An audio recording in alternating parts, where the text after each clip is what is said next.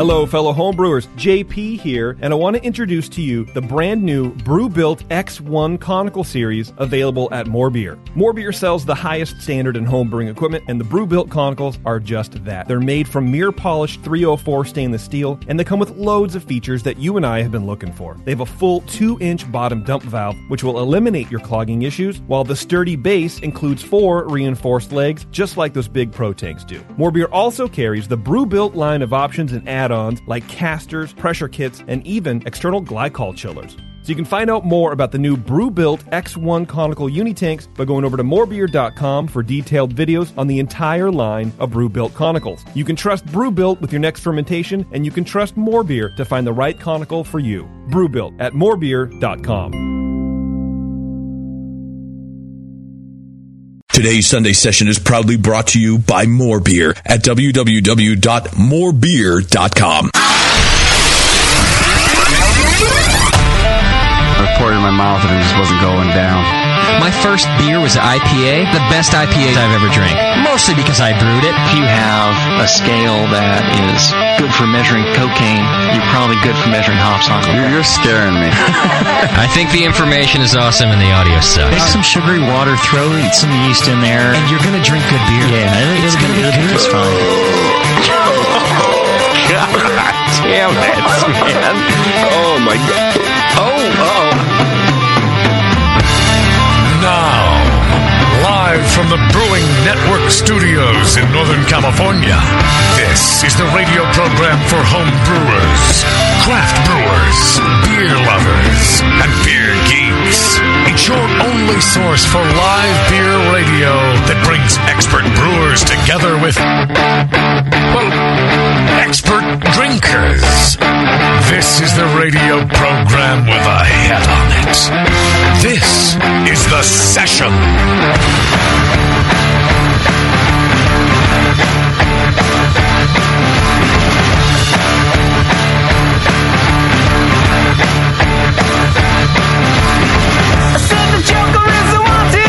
Hey, welcome to the show, everybody. Another session here in beautiful Martinez. Our guests today, Anchor Steam, the boys from Anchor Brewing Company, are back in the studio with us, and they were commenting on the lovely views from Studio Double D. Oh, well, the coolant water, the coolant runoff from the factory, right? And we have Bruce and Mark and Mike here, and they were giving Mike the rundown about if you hear the air siren go off, you don't hit the deck here. It's not a bomb siren. That's you run. Yeah. You leave Martinez. You hold your breath and get out. Yeah. That's right. So hopefully we won't hear that. I was telling him that you actually got told by our friend Leanne, right? Like, hey, they test it every second Tuesday or whatever. I think it's the first Wednesday of the month. Okay. Yeah. And if you hear it any other time, it is not a drill. Right. It's real, and you should leave. And I've heard it. It's a real air horn. Yeah. It's like the World War II siren. Air raid siren. Yeah. Yep. It's gnarly. My guess is that the Martians don't. It's deaf to their ears are deaf to that. They don't even hear the noise anymore. You know. They just, or maybe they hear it constantly. Right. Yeah. Great show planned for you today with the boys from Anchor back in here. And we got to go to the Anchor Brewery beforehand. Yeah, we did. I wish that we could go to the breweries every time before we have a guest on. We need to get the BN jet fixed up again. I don't know. The alternator went out or something. I think it needs new tires. Or a different travel agent or something. I don't know. Well, because it's all ball bearings these days. Yeah, so I'd check that out. One of the wings is broken or something. I don't know. Because it really, you get a different outlook on the interview going and checking out Anchor. Plus, we got the private tour. Mark Carpenter walked us around himself, which includes I don't know if you know this, but there's a strip club in the basement. There is. Yeah. So Mark specifically said to not to talk about that. Oh, sitting right here. Right. Oh, man. Yeah, it's a wild, that brewery. You know, it's very calm on the outside. But the things that go on in that basement, yeah, you know, that's yeah. We got to see the new bottling line down there, and one thing, Doc, that you're going to be excited to talk to Bruce about today is we got to see their stills down there. Nice. And it's my understanding that that's what Bruce does most of the time. Spend most of his time down at the stills now, not drinking, mind you, actually distilling. Right. That's what he told us anyway. Maybe he looked half cocked to me. Yeah. But it was late in the day. Well, we did have to nudge him awake at his desk when we got down there. hey, guys. So we'll talk a little bit of Anchor Distilling today, too. I hope Doc's ready for that. Yeah, I am. I'm always ready for that. I did a little distilling of my own liver last night. We went to Vinny's in Concord. Oh, no. Oh, boy. Oh, you were hitting the hard alcohol there, I guess. No, I don't really do that. No, the Schumans were trying to make there's not much shots, for beer though. there. Yeah, no. And what there is for beer, God, it's like they're running it through a dirty line. a sewer hose or something. Yeah, Dirty Line City. You know, because here's what you do when you go to a bar that you don't trust. You order Sierra Nevada, or an Anchor for that matter. Right. You order something that you know what it's supposed to taste like, and it's Old Faithful, and it's in the bottle. Well, I ordered a Sierra Nevada, and I'm not sure that's what I got. I should have stuck with the bottle, because anything that comes out of those lines at Vinny's is not a flavorful beer. It's not a taste that you want in your mouth. Questionable at best. But it fits the decor. So you're the reason Schuman's not girlfriend was puking in my bathroom this morning? Was she? Yeah. Yeah, she was pretty lit. Like hardcore, I guess. She was lit. Yeah, it was real bad. Schumann is Schumann. Let's start there. He had a conversation with what we call his girlfriend. They've been dating for a couple, I don't know, a month and a half, couple months. He decided when he was drunk a couple nights ago to tell her that she's not his girlfriend. Just apropos of nothing? She might have referred to it, and he's like, listen, I just want you to know you're not my girlfriend. Just so we're clear. This happened like at night, 11 o'clock at night before they go to bed. And all I'm thinking is, told her in the morning. Did you really feel better after you told her that, Schumann? Like, now that you got the air clear, is everything okay? Yeah, what changes? And he goes, honestly, nah, kind of feel like a dick. But anyway, that's Schumann. Yeah, Apparently, he doesn't have a girlfriend till after 3 months. Well, nobody was cutting either of them any slack, because she was always referred to as not your girlfriend. Yeah, and, we were like, hey, your not girlfriend needs another beer, Schumann. Yeah. Well, then she was talking to some dude at the bar. And I'm like, does she know that dude or what? And a couple people were like, I have no idea. I think that they actually met at the bar, and they were spending a lot of time at the bar. And then it's not his girlfriend. Schumann got that pointed out to him, and then he looks over and makes some stupid jokes, and then 2 seconds later, he's over there shaking the dude's hand and making sure that his territory, while not yet claimed by by a flag necessarily, it's being surveyed. He's getting a scent over there. Yeah, he hasn't planted a flag, but he's definitely pissed on her leg. Exactly. Yeah. Marking his territory. Yeah. Schumann. Anyway, we had a good time, and it was Terrence the Black's birthday. Although he didn't go to Vinny's with us. He left. It was his idea, and then well, he's smarter than you guys. Much smarter. As the time came near to go, he's like, no, my wife wants me home. Yeah. And we're like, nah, she really doesn't, though. Probably doesn't even know you're gone. Yeah, I'm sure she's fine. He's probably yelling at you. He says he's going to come in and go for Drunk of the Week today for his birthday. That's the rumor. Bevo, have you heard any more about this? Is that going to happen? I doubt that that's going to happen because they were at the hospital all day today because Jackson's real sick. Oh, really? Oh, no. So I don't know that that's going to happen. Great. One of their kids is a douchebag and the other one's sick all the time. Which one's which? I don't know. All right, a lot to do today. 888-401-BEER, that's our phone number if you got questions for the Anchor Boys. Also, Bevo's in the chat room taking your calls and your text chat things. Just hit the chat button on the homepage and she'll get your questions over to us. Be nice to Bevo, and don't be sexist or racist or anything else. Don't be sexy either to her. She doesn't like it when you're sexy. I don't like it when you're sexy. Be fat and disgusting. Right. I don't think you have to worry too much about that, Beef. Yeah. Like your baby. That's not nice. That isn't nice. It isn't nice, but it's real true. I saw it last night. I'm like, that thing is looking more and more like Sam. It's really unfortunate. Your baby is starting to look like Sam. Doesn't make her less cute. She's a real cute kid. Yeah. But then JP also pointed out that she may look like Sam, but she waddles like Bevo. That's not nice. She has sort of a gait to her, Yeah, especially she was like swinging her arms. No, dude, really, she's so uncoordinated. It's so funny. Really? Like, she's definitely my child. Well, she's a baby. I mean, how coordinated can you be when you're a baby? Yeah. Right. Let's just hope she grows out of it, because I never did. She hasn't grown out of that ear thing. She has a crooked ear still. I thought that was supposed to... So did I, but not just one. No, at least they match now. They're both Dumbo ears. You can fix that, Doc? Yeah. Like as a dentist, or like other people can fix it?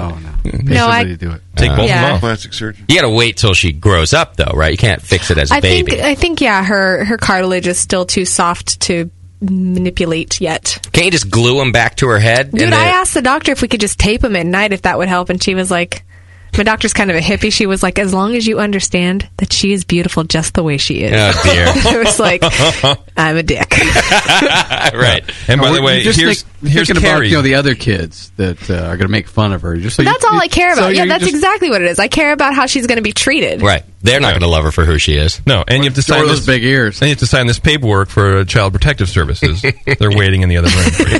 Yeah. Do you think she's going to have the lethal 1-2 punch of your uncoordinatedness and Sam's thrill-seeking gene? I hope so. That would be amazing. Oh, God. Sammy was out on the dance floor with all the Cougars last night at Vinny's, and even the Cougars didn't want anything to do with Sam. Oh, yeah, the Uber Cougar really didn't. Yeah, the Panther was in there. That's a 70-year-old Cougar, by the way. Oh, wow. She came in, and Sam went right over to her, started dancing with her. She didn't want anything to do with him. Sam was like, man, I can't even dance with the Panther. He's wearing bowling shoes. I mean, that's you know. You wonder why I didn't want him home last night. He's down there now. Plus his members-only jacket. He's got a new members-only jacket he's sporting. They still make those? I think that's a 1976 Wilson's leather. No, yeah, I took a picture of that last night. I don't think that's Wilson's House of Suede and Leather. Maybe baby Abby will get the trifecta, and we'll also get Sam's fashion sense. That is unacceptable. No. Hey, baby, look, your first bowling shoes. 8,900 feet have been in here, but I don't care. I love you. Dear. All right, a few announcements we got to get through here. Our Winter Brews Festival is back January 26th. You can go to WBF2013.eventbrite.com to get your tickets now. Buy your tickets in advance, and you'll save yourself a little bit of money.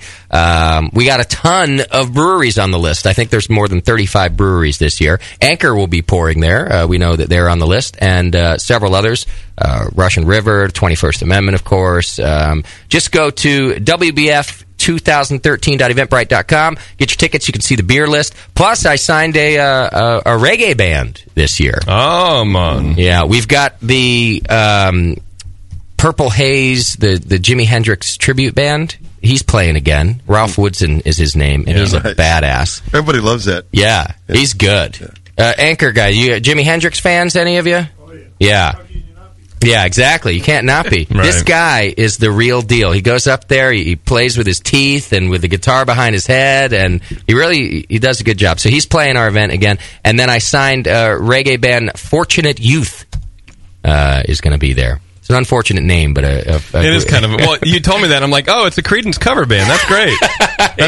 That's a good Creedence cover band name. They're a really good band, though. Came highly recommended, and they're on a tour, and they're playing our gig. So that's all January 26th from 12 to 4. It's in downtown Concord. It's just a couple blocks away from the BART station, so you don't have to drive. There's also plenty of parking if you do have a designated driver. Designated drivers get in for free, and first 500 tickets sold get a commemorative glass. There's going to be food there. You name it. It's another great Winter Brews Festival, so check it out and buy your tickets now. Available for pre-sale in the store, we have our brand new DVD series, the Brewing Network's Homebrew U series, where we're teaching you how to brew different styles of beer. And the first in the series is with brewmaster Matt Brynelson from Firestone Walker, teaching us how to brew the perfect American Pale Ale. And it's a good DVD, so check it out. They're available for pre-sale now. We'll be shipping at the end of the month, so get them now, and you get a couple bucks off. Shop, do all your Amazon shopping through our Amazon link, and we get a little kickback. Just click the Amazon link on our homepage, and then do all your shopping as normal. It doesn't cost you anymore, but we get a little bit.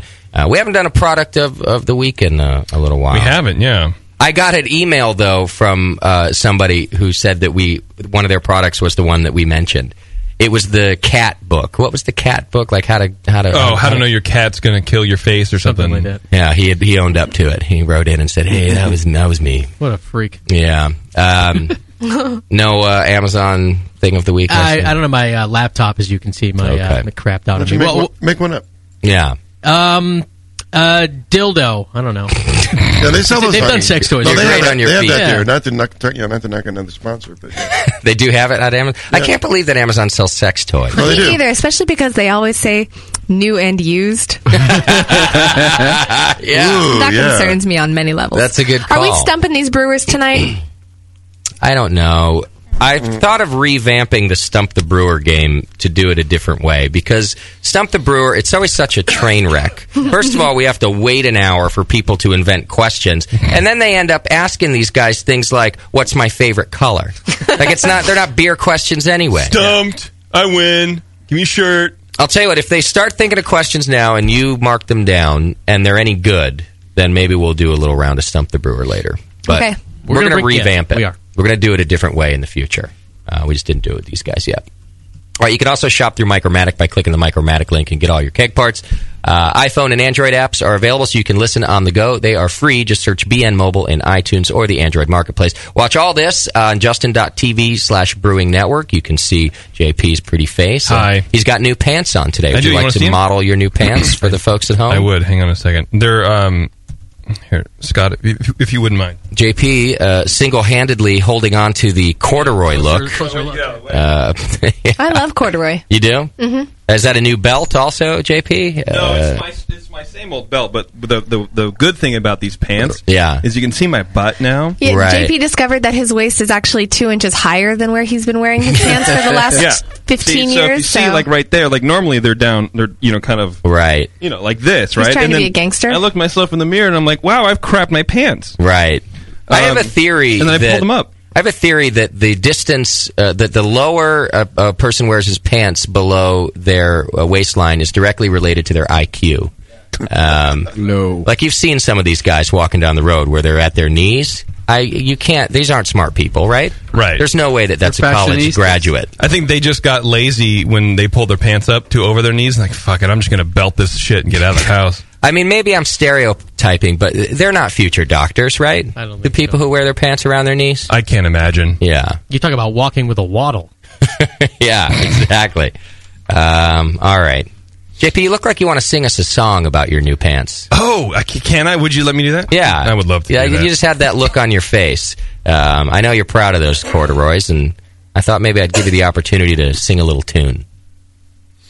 Well, okay, this is a tune. I don't have anything prepared necessarily, but just sing from your heart. I'll give it a shot. I'll give it a shot. Okay, right. Yeah. Sing from your heart. It'll be fine. Uh-oh. I have new pants on, baby. My new pants are very nice. Wow. Corduroy and green t-shirts are the stuff of dreams come true. It's amazing how in tune you are. Well, it's like you hit every note. I have a thing in my head. I call it an auto tune. Yeah. It keeps you there. Yeah, it keeps me there. Yeah. All right. Do we have a Twitter game today? I'm having problems accessing my game, so no. Okay. I mean, they're kind of up, but no. Do you have that photo that we took? I do. I do. I had to restart the computer twice, so I'm still kind of like setting up everything, but let me get into it. But I do have it. It's online. We took a photo at Anchor that we wanted to show Bruce, and we think he'll enjoy it. And I think we're going to do the Anchor guys brought some swag to give away. So what we're going to do, I think, is tweet. Got it. You got it? Yeah. Now don't give the answer, guys, if you know it. But JP's going to tweet this photo of Bruce from Anchor, and the first person to reply what celebrity Bruce looks like in the photograph will win some Anchor swag. We'll send a hat and a T-shirt. How about that?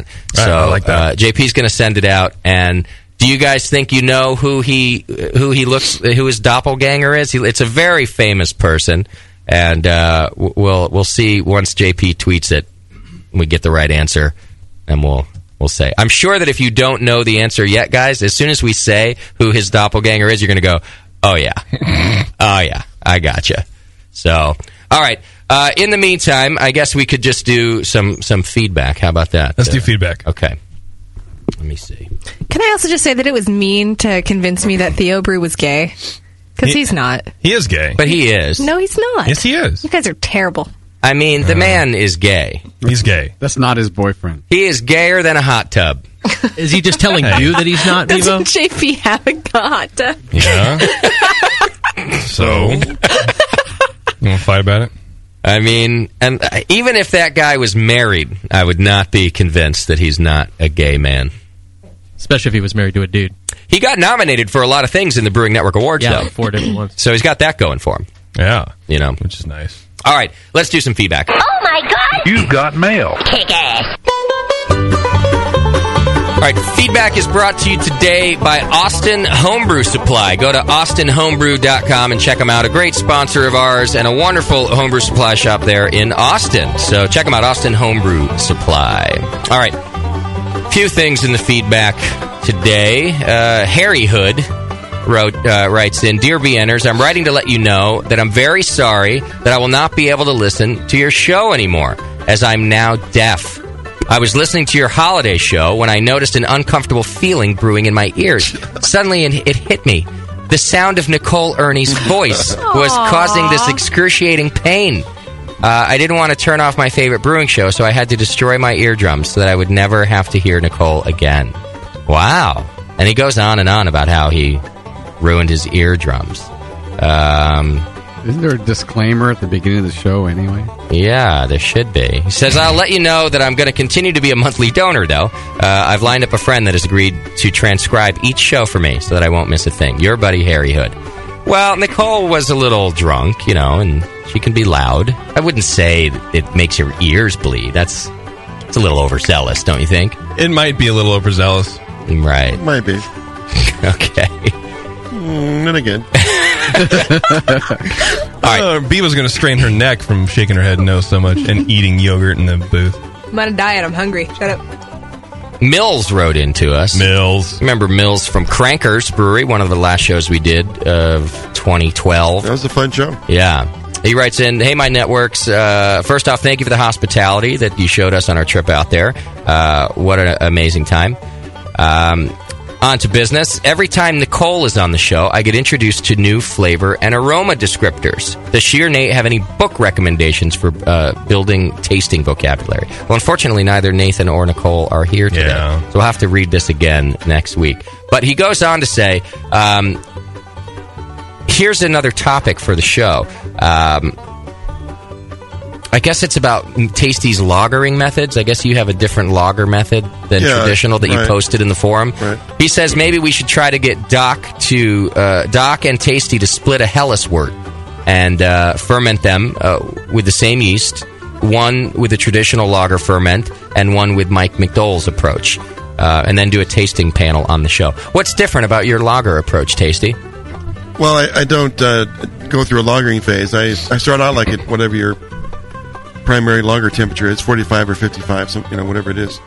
And then after like 3 days, I just start ramping up the temperature. And within 2 weeks, with the terminal gravity, I'm at like 68, 70 degrees. So I don't really do a diacetyl rest. I really take care of all that, by doing a warm finish. Okay. So then I just chill and, cellar the beer, and within like another week, it's being served. Mike Lee is here from Anchor. Is this heresy that he's talking about, letting his beer go up, his lager go up that high, Mike? What do you think? You say it's fine. Okay. And Doc does the more traditional where he keeps it down at lager temps. Yeah. Mike said warm finish. Yes. Well, I think that's a good idea to taste the two side by side from the same wort. Maybe if you guys get the chance next time you do a Helles or something, Doc. I think they'd be different. It'd be a pretty interesting show. Yeah, it'd be good. So a good idea from Mills. We'll get right on that. We'll find some brewery and we'll do some wort. Yeah. There you go. All right. Ranger Zach writes in. Thanks for being a ranger, buddy. That's good. That's a good donation level. Is it? Yeah. He says, Hey, BN Gang, I had to paint from 8 to 7 on Saturday and Sunday at my new house. And thanks to you asshats, I could barely get the job done. Almost 22 hours of the Brewing Network. And it was all highlighted by Justin playing the Alabama congressman's heart. Keep up the good work. I think I remember that. Song?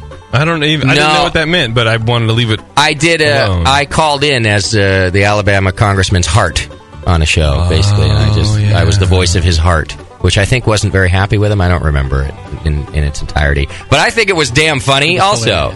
Okay. Our drunk friend Porter Smith is back.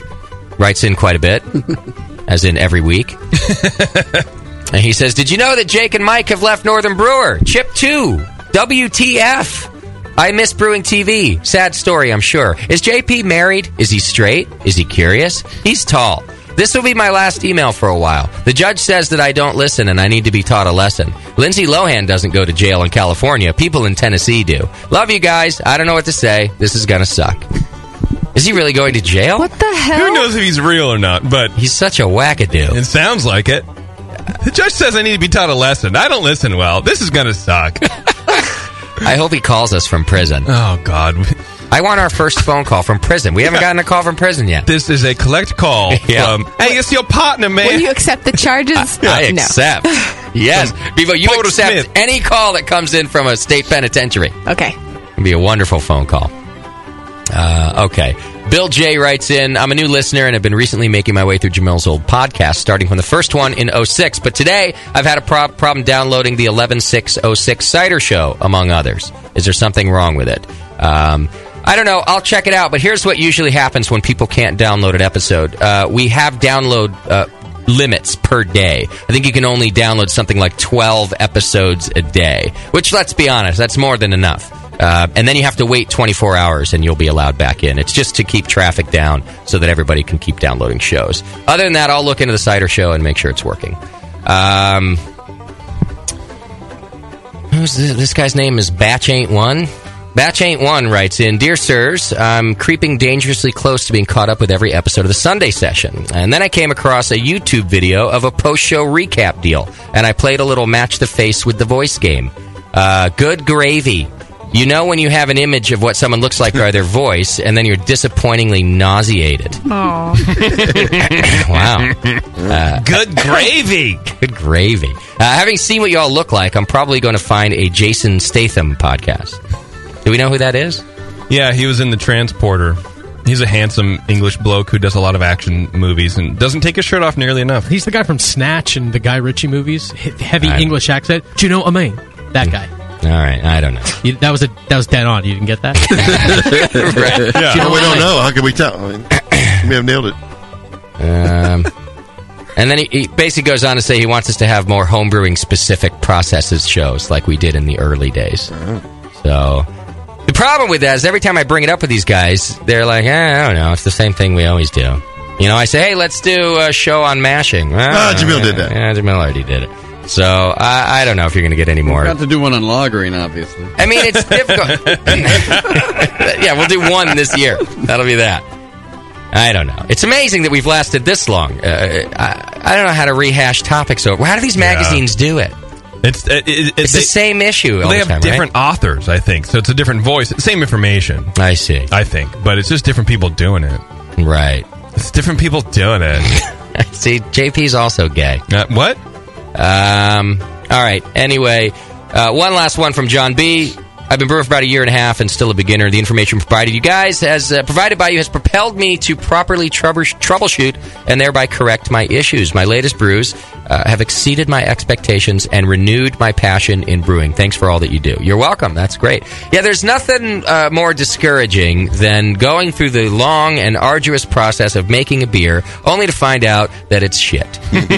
Ask me how I know. It's very discouraging. So it always feels better when you get that good batch done. It kind of it does renew your faith, doesn't it? Makes you want to keep brewing and spending money. It's a great motivator. Yeah. More money and more money. When are you going to brew a good beer, Moscow? I did get the brewing set up from Phil, actually. It's just sitting in my house. Yeah. Yeah, as soon as I get an ingredients kit and... Your dad's brewing now, isn't he? Yeah, he just brewed his first batch. It's going to be terrible. Right now, I know.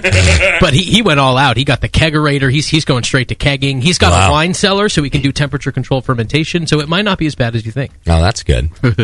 It'll still be terrible. Yeah, probably. How do you know what we think? The temperature-controlled fermentation is one of the first things we tell people to, before they start going and buying, incredibly expensive equipment, we say, well, just control your ferment. So if his sanitation is okay... Is he anal? Yes. Well, he could be all right. Look at Scott. Right. I mean, Scott's anal. I'm sure it doesn't stop there. Right. So, okay. Yeah. That'll be cool. I can't wait to try some of your dad's beer. Yeah, you should send some down. All right, that's all the feedback I have for you today. Don't forget, feedback is brought to you today by Austin Homebrew Supply, and they're good dudes. Go to austinhomebrew.com. All right, did we get the Twitter pic out there? Yeah, it's out there. You tweeted it out there? I tweeted it out. Did you get any answers yet? I got a couple. Did you get the right answer? One person, yeah. So we have a winner. We have a winner, yeah. This is not a complicated It kind of is. Well, because it was on the chat. It wasn't through Twitter, so... Oh. But I did get a secondary winner. Okay, well, why don't we can do 2 prizes. We'll give the chat dude a prize. And it is. Yeah, there's a bunch of them actually now on Twitter. You have gotten the right tweet? Yeah. I know the guy, I know the celebrity, and I'm drawing a blank on his name right now, but... I got a second one. Oh, yeah, okay, I got it. I got a second one. And is it accurate? Yes. All right, let's go to before we go to break, let's go to the guys at Anchor and see if anybody except for Bruce. Do you have an idea what celebrity Bruce looks like in this photograph? I don't. Nobody, huh? I really don't. Mark's saying no, too. Bruce, do you think you have an idea? He doesn't have an idea. You're all going to... Well, Bruce is going to hate me, but you're all going to go, oh, yeah, you got it right. It's Lou Ferrigno. Mm-hmm. You look like the Hulk. Yeah. You look, in this photograph, you look exactly like a young Lou Ferrigno. And have you heard that before? He has gotten that before. The second one, Joe Piscopo. That's true, too. Oh, Piscopo. I'll give you that. A young Joe Piscopo. At least Piscopo's a little better looking than Ferrigno, Bruce. That one's a little more complimentary. He can hear more better anyway. Looks like a young Bruce Joseph. He does, yeah. That's like, how old are you in that photograph, Bruce? Do you think? 25. About 25. Yeah, you're a young, handsome man in this brewing photo here. There's a lot of cool nostalgia photographs all around the brewery. It's one of the reasons to take the Anchor tour, I think, is not just that it's such a beautiful brewery, but the amount of history that's in the building. We'll talk to the guys a little bit more about that. In fact, Mark was showing us some old items around the brewery, too. It's even the history and the people that work there.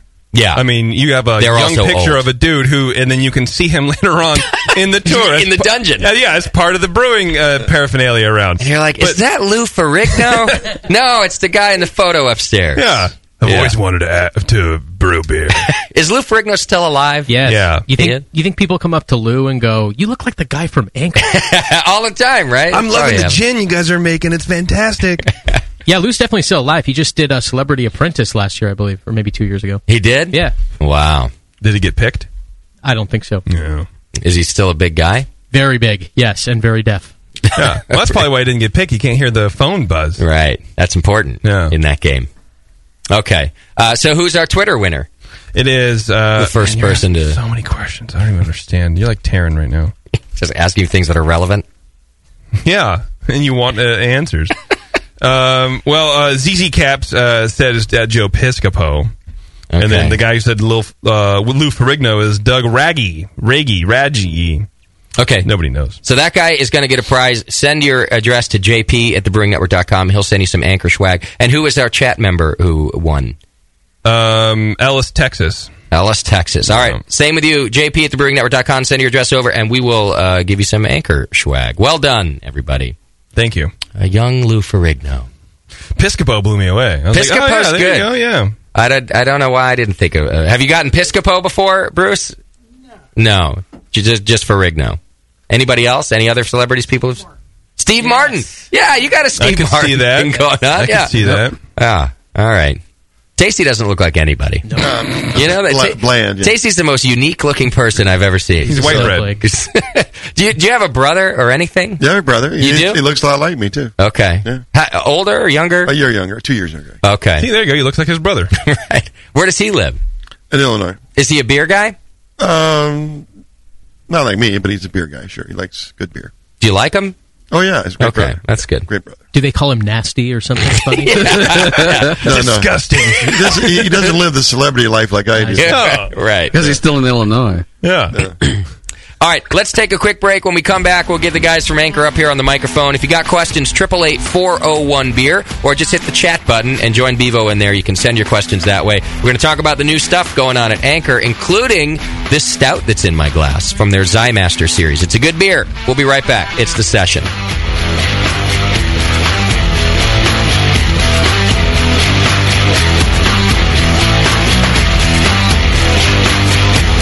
listening to the Brewcasters. On the Brewing Network. Since the first time the Brewing Network microphones turned on, More Beer was behind it. More Beer sponsors the programming on the BN because, like you, they love brewing. And like the Brewing Network, they love sharing their knowledge. Morebeer.com isn't just a website to place your next equipment or ingredient order. Morebeer.com also gives you access to free beer information that will make you a better brewer. Go to morebeer.com and click into the Learning Center. You'll find podcasts, technical facts, video tutorials, and more, including access to The Buzz, More Beer's social network of more than 5,000 members. And some of them might even be crazier about beer than you are. Get over to morebeer.com today and take advantage of The Buzz, the forum, the Learning Center, and make sure you're signed up to receive the newest More Beer catalog. More Beer, bringing you absolutely everything for beer making. Hi, I'm Jamel Zanishev, and in addition to my work on the Brewing Network, I write the style profile column in every issue of Brew Your Own magazine. Hi, I'm Sean Paxton, and when I'm not prepping for the Home Brewed Chef on the Brewing Network, you can find me writing articles on how to cook with your home brew for Brew Your Own magazine. Greetings, cretins. This is John Palmer, and when I'm not writing for Brew Your Own, I'm reading it. John Palmer, Sean Paxton, Jamil Zanishev. If you love listening to them on the Brewing Network, you'll love reading their articles, tips, and recipes in the pages of Brew Your Own magazine. Join Jamil, John, and Sean 8 times a year in Brew Your Own. And when you subscribe to BYO on the Brewing Network website, half of your subscription price goes right back to the BN to support great beer and food programming. So sign up for Brew Your Own magazine through the BN website today so you can listen and read your way to better homebrew. Nico, listen, our lawyers said that we had to do this for 1 hour, and after this, we don't have to talk to each other for 3 more months, I think, to the next meeting. Kids, come on, let's get out of here. I'm supposed to have more lines. I'm the professional. Hey, it's Sully. And I'm Nico. And we opened the 21st Amendment 9 years ago at 563 2nd Street in San Francisco, just 2 blocks from Giants Park, to make great beer and have a great time doing it. That's right, because to us, the 21st Amendment is more than just the right to make beer. It's the right to experiment, to be innovative, and just do things differently. And so now, we're putting our craft beer in cans. That's right, cans. You can find our world-famous Hell or High Watermelon Wheat Beer and Brew Free or Die IPA throughout California and Alaska. And now it's also available on draft at select accounts in the Bay Area. So next time you're at your local neighborhood pub or good beer store, be sure to ask for 21st Amendment in cans. Because everyone likes it in the can. Tasty crack cans. Tasty crack can. A vial of White Labs yeast is the key to your best beer. When you open a vial of White Labs yeast, you're giving your beer its best chance for a perfect fermentation. In addition to their already incredible variety of yeasts, White Labs is proud to announce WLP 90, San Diego's super yeast, now available year-round. WLP 90 is super clean, super fast fermenting, with low esters and has a neutral flavor and aroma profile. It's alcohol tolerant and highly flocculent. For more of the latest White Labs news, click over to whitelabs.com, where you can read reviews of yeast, learn in the lab section, and join the customer club. And if you should find yourself in San Diego, White Labs has a brand new training facility for craft brewers and home brewers alike. Whitelabs.com. Discover yeast, nutrients, enzymes, and more for commercial breweries, home brewers, and homebrew stores. White Labs. It's all in the vial. This is www.thebrewingnetwork.com. Sit down next to it, grab yourself a paper towel, and watch those yeast have sex. You're listening to the Brewing Network.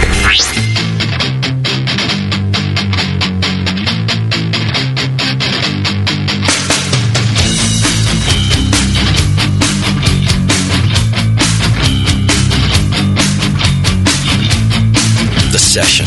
Brewing up our next batch of radio gold. Right now. All right, welcome Welcome back to the program. It's The Session right here on the Brewing Network, and we got the boys from Anchor in studio with us, Anchor Brewing Company. And what an amazing company, I think Anchor is. You know, it's a good story for sure. Just the, the first craft brewery in the country, basically, despite other information that you might hear around the interwebs and from different people. Anchor was the first. Specifically the following. And having been around for this long, it's just an amazing thing. In studio with us today, we've got Mark Carpenter, Bruce Joseph, and Mike Lee. And you guys they were on the show, I guess it's been a couple years now since you were on the show. And I saw you, Mark, out at the Great American Beer Festival this year. Yes, that was a great time. Do you go to that place? Do you go to that often every year? Or? No, I early on I went to very many of them, but then it was always right when we were doing our Christmas sale, so it was a real bad time for us to get away. And a couple of years ago, I decided it was time to go again. Okay, so I've been to the past two, and as a judge, and enjoying the festival. Yeah. Oh, so you did judge this year as well? Correct. Okay. Yeah, I was really happy to see you there. I'm always running around. I did a lot of panel interviews this year, and I go walking by the Anchor booth, and Mark grabs me. I was real happy to see you. I made fun of myself on the show, Mark, because I talked to you for 10 minutes on that break there. You brought me back to the booth to get a new beer. I think it was the Mild at that time. Correct. And talking the whole time, you're one of my idols in the industry. And at the end, I go, "All right, John. Well, it's nice to talk to you. I'll see you later." Just like a dope. Right. And Mark, you were so I don't think I noticed. No, you did. You were so gracious, though. You just said, "Hey, it's Mark, but hey, don't worry about it. You're busy," and you made me feel better about it. I felt like a dope. Talk to you that with long. all that beer, these things happen, right? Right. Meanwhile, at the next Brewers meeting, he's like, "Get this, that idiot at the BN, right? Can't even remember Mark as the name." Bruce, I think you got to go to the GABF this year too. Did I see you there? Yes. Yeah, you made it also. So it's nice that you guys get to go out and do. You don't just stuck in the brewery. It is like Mike. Apparently, like Mike. I was stuck. Mike's always at the brewery. Yeah, you want to find Mike? Just show up at Anchor. He's the only one working down there. Everyone else just having a ball at that place. A lot of people work at the Anchor Brewery. I noticed on the tour this time. About half of them. Yeah, right. But you got a whole upstairs of people at desks. And you've got a large brewery staff, a large bottling staff. Yes. It's a lot to maintain at your brewery, though, isn't it? Yes, it's a nice. I mean, it's a beautiful brewery, and I'm glad you guys came by to see it because it's so traditional with the copper brew house and open fermentation. You know, it's a very traditional brewery that Fritz built, and we just love it. Obviously, I mean, been there forever, and all of us, and sure, and so we love showing it off. And one of the things I noticed in the corner, you guys have a lot of old brewing equipment. Yes. Kind of around. In fact, you showed us an old tap. Yes. It was kind of a... JP, did you end up posting that photograph? Yeah, it's online. It's on our Facebook page, and there's a whole folder about the Anchor Tour. Okay. So go facebook.com/Brewing Network, open up the Anchor folder, and you'll see some of the things we're going to be talking about today. But explain this old tap, because it would just look like a long pipe with a faucet at the end. Exactly. It's they're really kind of a unique little invention that they were for the kegs like Golden Gate, but with a tap at the bottom and a hole in the top for the air or gas that went in. And so when you put this pipe into the bottom valve, and then you had the faucet at the other end, but when you open the faucet, a normal faucet, it opens up and the liquid comes out of the center. Right. With this faucet, it actually comes out of around the edges of this plug and runs off the end. It's a tapered plug. Okay. And it was a kind of a very primitive foam control, especially for steam beer in these old bars and restaurants where they didn't have any refrigeration. I see. And they were just trying to keep the foam down. Because the gap would be so small that foam couldn't go through. Well, Ed, you could control it. Yeah. The beer was fairly warm and high carbonation, but you could control the amount of liquid coming out very carefully. I mean, you could open it a crack or a lot. Okay. So my guess is if you go digging around in this basement, you might find all sorts of equipment that seems like it would never have been used. When Fritz bought the brewery, it was an old brewery, so he inherited a lot of old equipment. Oh, the building was a brewery before? Not the building we're in now. That was not. But when Fritz, the original building that Fritz bought, or the original brewery, he didn't own the building. They were paying rent in those days. And but there was a lot of old equipment that came with it. Okay. A lot of it, though, especially the wooden barrels, was sold off when in the 60s, when the brewery was going out of business. The then owner would sell off these wooden barrels for bridge fare so he could get home. Nice. So a lot of this stuff has been lost over the years. But we still have a lot of interesting stuff around. Okay. And so some of this stuff you can see if you go do the Anchor tour, which is always full, right? You have to make an appointment to get on this tour. Yes, and unfortunately, I think they're planning on changes because it gets kind of silly that you have to call in so far in advance. And it's too bad. So I think we're going to be making some changes, numbers of tours and whatnot in the near future. So hopefully it will get easier. Okay.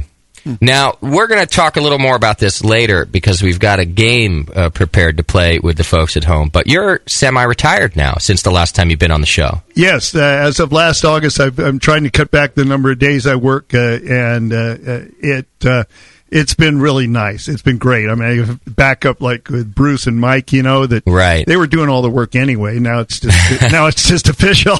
I was thinking it's probably been nice for them. They don't have to watch you pretend to work anymore. That's it. Did things change at the brewery without Mark being there full time? The amount of tasks that you have to do, the organization. Really, did it change without him there? Yeah, we're still getting used to it. Yeah, but he's still there enough. Okay. And he's always available. If we've got any questions, he's always around. So it still is Mark is the brewmaster. Okay. So you still have the title of Anchor Brewmaster? Correct. Okay. My guess is it might come up the most when something goes wrong. When shit's about to hit the fan and Mark's not there, is that when you find you miss him? We sure do then, but other times as well. Yeah, right. And we hope that it does hit the fan when I'm not there. Not when I'm there. Not that I want it to hit the fan, but if it's going to, when I'm not there, is you better. just don't want to be there. You got it. What is your day-to-day job, Mike? Are you in the brewery most of the time? Yeah, it's funny with the new Anchor, we've got a lot more marketing and sales, and I remember when the CFO came into the lab one day and said, so we need to put some computer monitors in here. I said, well, we can just get one, and we'll just share it. She said, oh, no. You're going to be spending a whole lot more time on the computer. Oh, right. And I'm now learning that she was right. So I spend a lot of time on a computer, as sad as that sounds. But day to day, I'm responsible for brewing. Okay. I'm responsible to make sure that the beers that we need to brew get brewed. Get done. All the ingredients are there.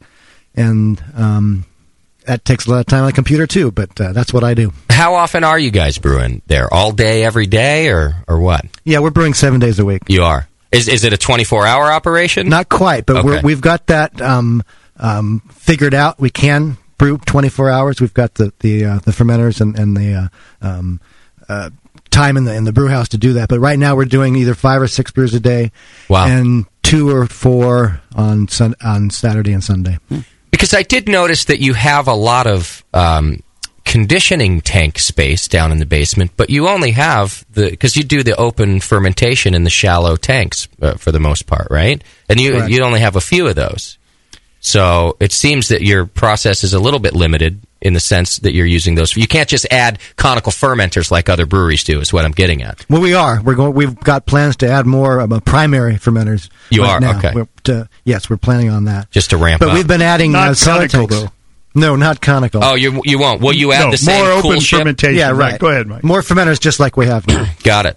Where are you going to put those? You're running out of space in that building. We have, we're creating space. That's not possible, Right. Actually, it is. It is. You're doing it. Good. If you go into our warehouse, you see the ceilings are very, very tall. Yeah. And over the bottle shop area, we don't use that height. And so we're actually going to build a little mezzanine floor there for fermenters. Okay. Got it. Nice. Mark, you've been doing this for so long. You can't imagine not being at the brewery, can you? No. No, it's funny, and you say so long, and it's true, but it's gone so quickly. Really? Yeah, it really has got. I worked out of high school. I worked for the telephone company for 9 years before I went to the brewery. That, if I think back, that seems like a longer time than since I've been at the brewery. Because you didn't enjoy it. That's it. Yeah. That's exactly it. Yeah. I see. Yeah. And it seems that most people at Anchor must love their jobs because every person that I meet there, except for some of the new marketing people who have come with the new ownership, seems like they've been there for 20 years too. I met, was it Tom? Liddig. Tom, and he'd been there for 20 years. And here's what I really liked. His mother was there before him. Tom Riley. Tom Riley, okay. Yes. And I just, in fact, she came to the brewery first. What, did she work on the bottling line with you? She did. Okay. When we first moved into that building. Check this out. I know Mark can say this, and I know I can say this. I think Bruce can too. And what we can say is that... We'll find out. We've worked for Anchor longer than we haven't. Right. And that's an amazing Isn't that thing. Amazing? It is. Even just to think about it. All three of us can say that. And Bruce, you too, yeah? Wow. See, that's impressive. And I think there's something to be said for the company. Because it's not just that you love beer. You could have gone and brewed somewhere else. Yeah. You love the company. Yes. Fritz Maytag really created a unique environment, and the new owners are carrying that on, and it really is a unique place. It's a pretty cool place. Do you have any communication with Fritz now? Oh, yeah. You do? He still lives in the city, and we see him from time to time. There's a guy Gordon McDermott, who worked for the brewery for years and years, and he was there before me, but he retired a number of years ago. He's younger than me. He's just lazy, I think. Right. He's not a go-getter like you. Right. Gordon, unbelievable worker. Unbelievable. To have him as your leader, I mean, he was hard to keep up with. But so I see Gordon and Fritz from time to time. We'll get together. And okay. Yeah. Does Fritz come by the brewery and point out what you guys are doing wrong still? Is he? I don't think he's done that yet. No. He's stopped by the brewery, but I think...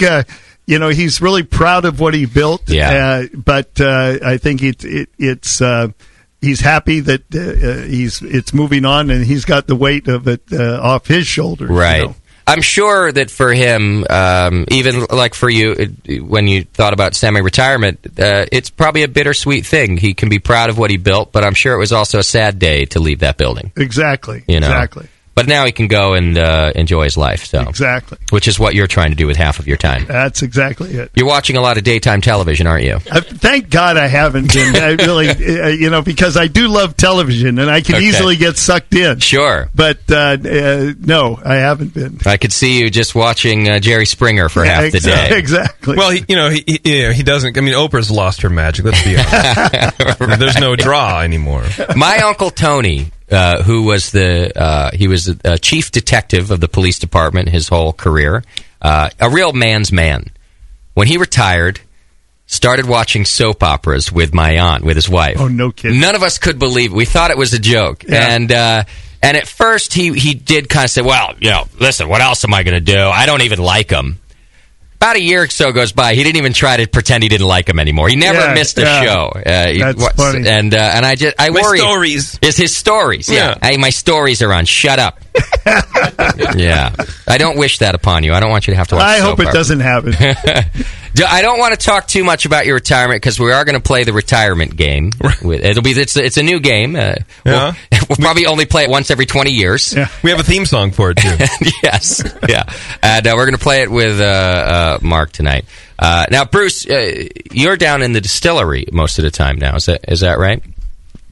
Yes. Okay. So when Anchor sold, it sold the brewery itself, the building, and everything there. Yes. Sold you guys. Yes. and the distillery. What about the winery? No, Fritz retained the winery. Okay. But all the buildings, everything else was part of the package. Okay. And so, Bruce, did you learn about distilling on the job? Because you were a brewer your whole career, right? Yes, we did. Fritz wanted to make rye whiskey, and we were licensed in, I think, the end of 1993. Okay. And it's been a while. Fritz, studied it, researched it, and we started making stuff. Okay. And I think we all learned on the job together.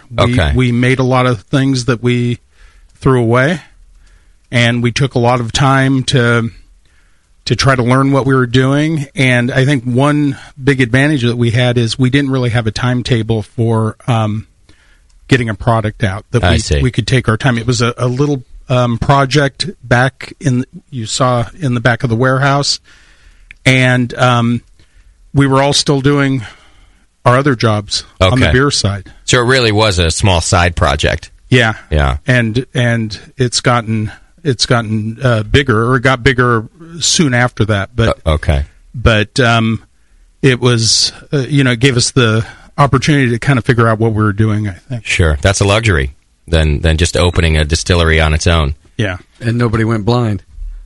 Or did they? No. We all wear glasses now. But yeah. What products are on the shelf from Anchor Distilling that people can get? Well, we do, the first thing that we released was rye whiskey, and we do 100% malted rye whiskey, 3 different bottlings, and the difference is the type of barrels that they're in. So we do a straight rye whiskey that's aged in new charred oak. We do what we call an 18th century style that was, kind of based on the first whiskeys in the United States, that is aged in new and used toasted barrels. And then the Hotelings that's in once used charred barrels. Okay. And currently hard to get any of them. Oh, is it? Yeah. You saw how big our distillery is. We don't have a lot of whiskey out there. And then after we released the first bottling of Old Potrero, we came out with the gin, the Junipero, a London dry gin, and since then we've released a Dutch gin, Genevieve. Okay. And just recently, about a month or so ago, we released a hop vodka. Oh, wow. Hophead. Oh, you guys brought some of that today, didn't you? No, I can't wait to try that. Yikes. Okay. Bust it out. Is there real hop flavor in it? Can you... Oh, yeah. Yeah? How do you get the hop flavor in it? Is it like dry hopping? Well, Mark's the minister of secrets. So is that right? That was a fun project because the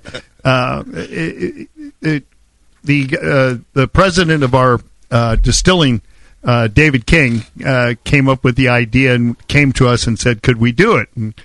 And we're used to saying, yeah, sure, we can do anything. But it turned out to be a way harder project than I first thought, to get a great hoppy taste into vodka without some unpleasant hop taste. Yeah. And we did a lot of experimenting, but we think we came up with a product that we're very happy with. There are a lot of hop-off flavors that it seems you'd have to dodge. Plastic, I can predict, might be tough. I think especially in a spirit like a vodka. Yeah. Which it seems like anything clean. Could stand out, right?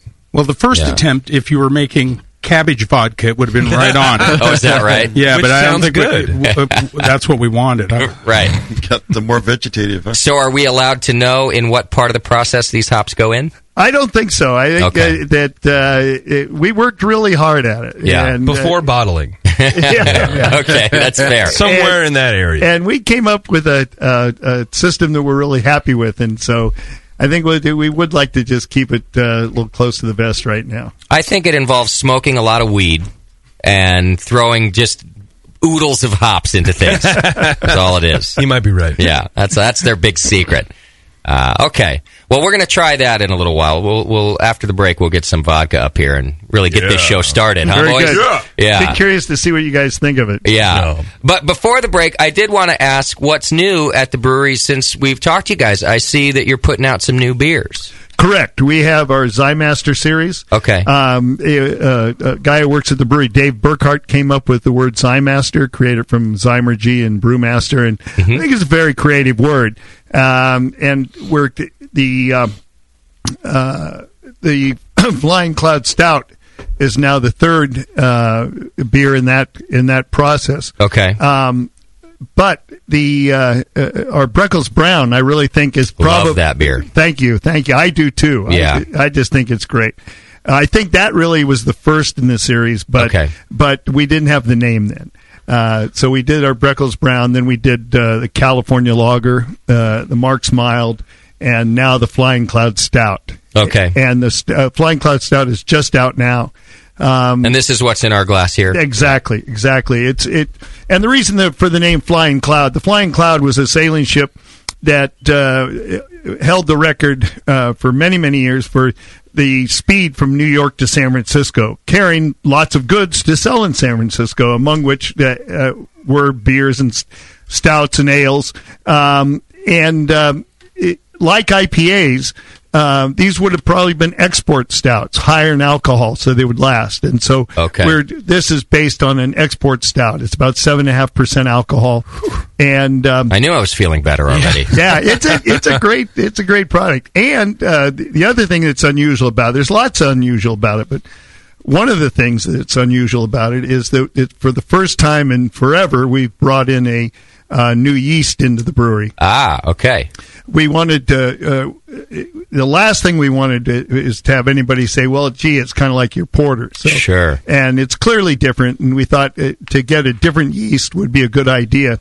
And we took advantage of White Labs and their facility that they have a bar. I think you've been there where they create beers and then they'll split them into 5 or 6 different sections, each done with a different yeast. Okay, yeah. And you can go to their bar and taste all these yeasts. Right. It's really something. I was very impressed with that. It's something that Chris White has wanted to do for a long time, and it is a great idea, mostly benefiting brewmasters like you. Exactly. Because you don't It's have also to, open to the public, isn't it? Yeah, anybody can go in there. I recommend it highly. Yeah, the consumers drink all the beer, but the real benefit is to the brewers. Right. And that goes for home brewers as well. Yeah, brewers, yeah. And that's how Chris designed it. One of the I'm sure you guys got to do this. One of the things I like is there's a binder at each end of the bar, and the binder has all the brewing specs of the beer that you're drinking. So it talks about the flocculation of the yeast and the temperatures that they fermented it at, and really every detail, so that you can look at its performance and taste its performance, right? Yeah, exactly. So did you try several different yeasts for this on a stout?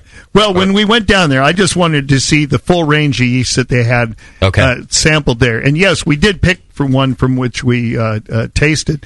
But I was more interested in just the overall project, because as I've seen their catalog over the years, there's some of those I look at them and I think, well, how different could those be? Yeah. But there really are differences, and that was the fun of it. And the last time I talked to Chris White, he was mentioning that he was surprised at how many of the locals come in the afternoon just to drink. Right. That way it's turned into a great public bar. Yeah. But I recommend it to any brewer to go by there if they're ever in San Diego, because it's really an experience to see these subtle differences. And he has a whole range, as I'm sure everybody knows, of Belgium yeast, and those were fun for me to taste, to see all the differences of those types of yeasts. Being such a yeast-driven beer, those styles, to taste the subtle differences. Exactly. It is impressive. Yeah. Yeah. So what yeast did you decide on for this? This is 007. Okay. Which I like the number since we were doing an English beer. Right. Absolutely. That fits. Yeah. And that's a yeast that they've had for a while. It does have a lot of unique characteristics compared to like the Cal Ale yeast that they use. Yeah. That 001. I like this one because we wanted to get as low a final as we could with this one. We wanted the high alcohol. Okay. And so we thought that one might be a little better for us. And it was great. It was a great yeast. Great. Now we don't have, and it's gone now from the brewery. We aren't keeping it cultured or anything. That was my next question. If you have to see, you're not a good client to Chris White. We're a better client because rather than keeping it cultured, if we need it again, we'll have to buy another batch. That's true, right? And it's not cheap. Yeah, right. Yeah, because you guys, it's a big pitch you have to get for brewing like you do. Yeah, and we wanted to get a big enough batch to pitch rather than work it up and then pitch it. So before bringing in that yeast, did you have two yeasts in the brewery? The steam beer and another ale yeast? Correct. And the ale yeast that you had, was it less of an English characteristic? Well, it's our ale yeast that we've used for all of our ales. Okay. And so I wanted to make sure that the stout had its own character. And we're very happy with that yeast. Yeah. But I wanted the stout to be completely different. Okay. And now that you had to use this, you hadn't used a new yeast before. You've been working with the same two yeasts. Was there difficulty for you in using it? No, it actually went very well. Okay. It really did. All right. It was surprising, though, how little we pitched. Yes, yeah. Oh, yeah? And the fact that it's a different fermentation cycle, huh, Mike? Yeah. We kept it a longer time in our primary fermenters before going to the cellar. But so it was a whole different process. Why longer in the primary? Well, the yeast that we use, we want to drop it to the cellar before it's entirely finished because we want to trap some carbonation. And that yeast over the years, it's just a very fast-acting yeast. And then this is another interesting thing. And it actually crops and rises to the top. And so when it rises to the top, the normal English brewer would then vacuum that off or somehow scoop it off the top, leave it in his fermenter for another 5 to 7 days, and then rack it off in his kegs. But when it rises to the top, we then send it to the cellar and collect that yeast for future use and let it finish out in our cellars. Okay. It's interesting, though, these yeasts that are ale yeasts, the one we used for this, they don't come out to the top. These have all been changed for I think these have changed for cylindrical conical fermenters. No one's harvesting from the top, right? And so they never do rise, right? Which it kind of surprises me because I always consider that the definition of an ale yeast. Sure, yeah. Top and fermenting. I have to admit that I would get confused about that in the early shows because I go, well, why are you calling this a top fermenting yeast? It's always at the bottom of my carboy. Yeah. And it is confusing, a bit surprising. Yeah. Okay. But our in-house ale yeast does definitely come to the top. Right. And that's when we drop the beer out from under it. Okay. Now, you mentioned the being surprised at the pitch rate. How do you calculate the pitch rate when you're using a new yeast and it's a new beer? I mean, for us, we go to there's a little pitching rate calculator for homebrewers, but that's a small scale. How do you do it? We just believed White Lab. Is that right? They sent us what we needed, but it seemed like the volume was so low. I see. Compared to what we pitched. They do that for you. You can give them the specs of the beer you're trying to do, and they tell you the right pitch. Okay. Correct. Well, that makes it easy, doesn't it? One thing, if you believe them. Yeah, if you believe it, right. It worked. Yeah. It worked. Yeah. What temperature did you ferment this at? Mike, well, we went a little colder because they recommended a little colder. We normally go warmer, and I think it was 65 to 70, wasn't it? Yeah. Okay. It still has some of the English yeast characteristics, even though you had it colder. That was their recommendation. That they said that's where it worked best. Okay. Our ale yeast will go much higher than that. I really like this beer. I enjoy it thoroughly. What flavors can you pick out in there for me, JP? I get some roasty. Obviously, I mean it's a dark foreign or not foreign, but export stout, so it's roasty on the edge. But it's not like it's very smooth and it's very creamy. Full body. I mean, you could say chewy if you want to be just kind of like standard entry level beer guy. It's a meal in a glass. Yeah, the mouthfeel is really enjoy it. Fantastic. Yeah, it sticks with you, but not in an awful way. Yeah. You kind of get a little sticky around the lips. I think the 7% helps out with that because it does keep it from being too thick. You can't taste it. I mean, you can kind of taste there's a lot going on alcohol wise, but you don't really know. Like I would have thought maybe 6.5, maybe 6.9, maybe 6.9 and 0.9. I don't know this. There's 2 decimal points. That's how good. Yeah. But I would have no idea. Yeah. That it was that high alcohol. What do you like about me, JP? I really like that hoodie that you have on. The zippy. I've been admiring it. The way the layers, the two. Okay, that's it's like nice. Color blocking. He likes my alcohol content. Yeah. You wouldn't Which know. is rising all the time. Yes. After 5 every day. Along with my blood pressure. Yeah. This is a wonderful beer. You guys must be proud of it. Yeah, we are. We like it very much, and we did a completely different mash regimen than we normally do. We did English mash. Okay. Using all English malt. You want to talk about that? Yeah, let's know about that. When you say regimen, you're talking about the temperatures and things too. We used a 1 temperature. Okay. We've done that once before. This was our second try, and it worked out pretty well. What temperature did you use? 160. Water was 160. Okay. We never let the mash go lower than 145. 45, right. Held it there. So normally you do a step mash? Correct. With your other beers? Okay. Correct. And why the choice to do that? To do just a single infusion this time? Because it's in English. And that's how they would do it. Okay. Got it. And it was fun. Yeah. And you're getting lazy, aren't you? You didn't want to do the... It was fun. It was fun. We had a good time. Actually, I think using steps would have been lazy. Yeah. We've done that so many times.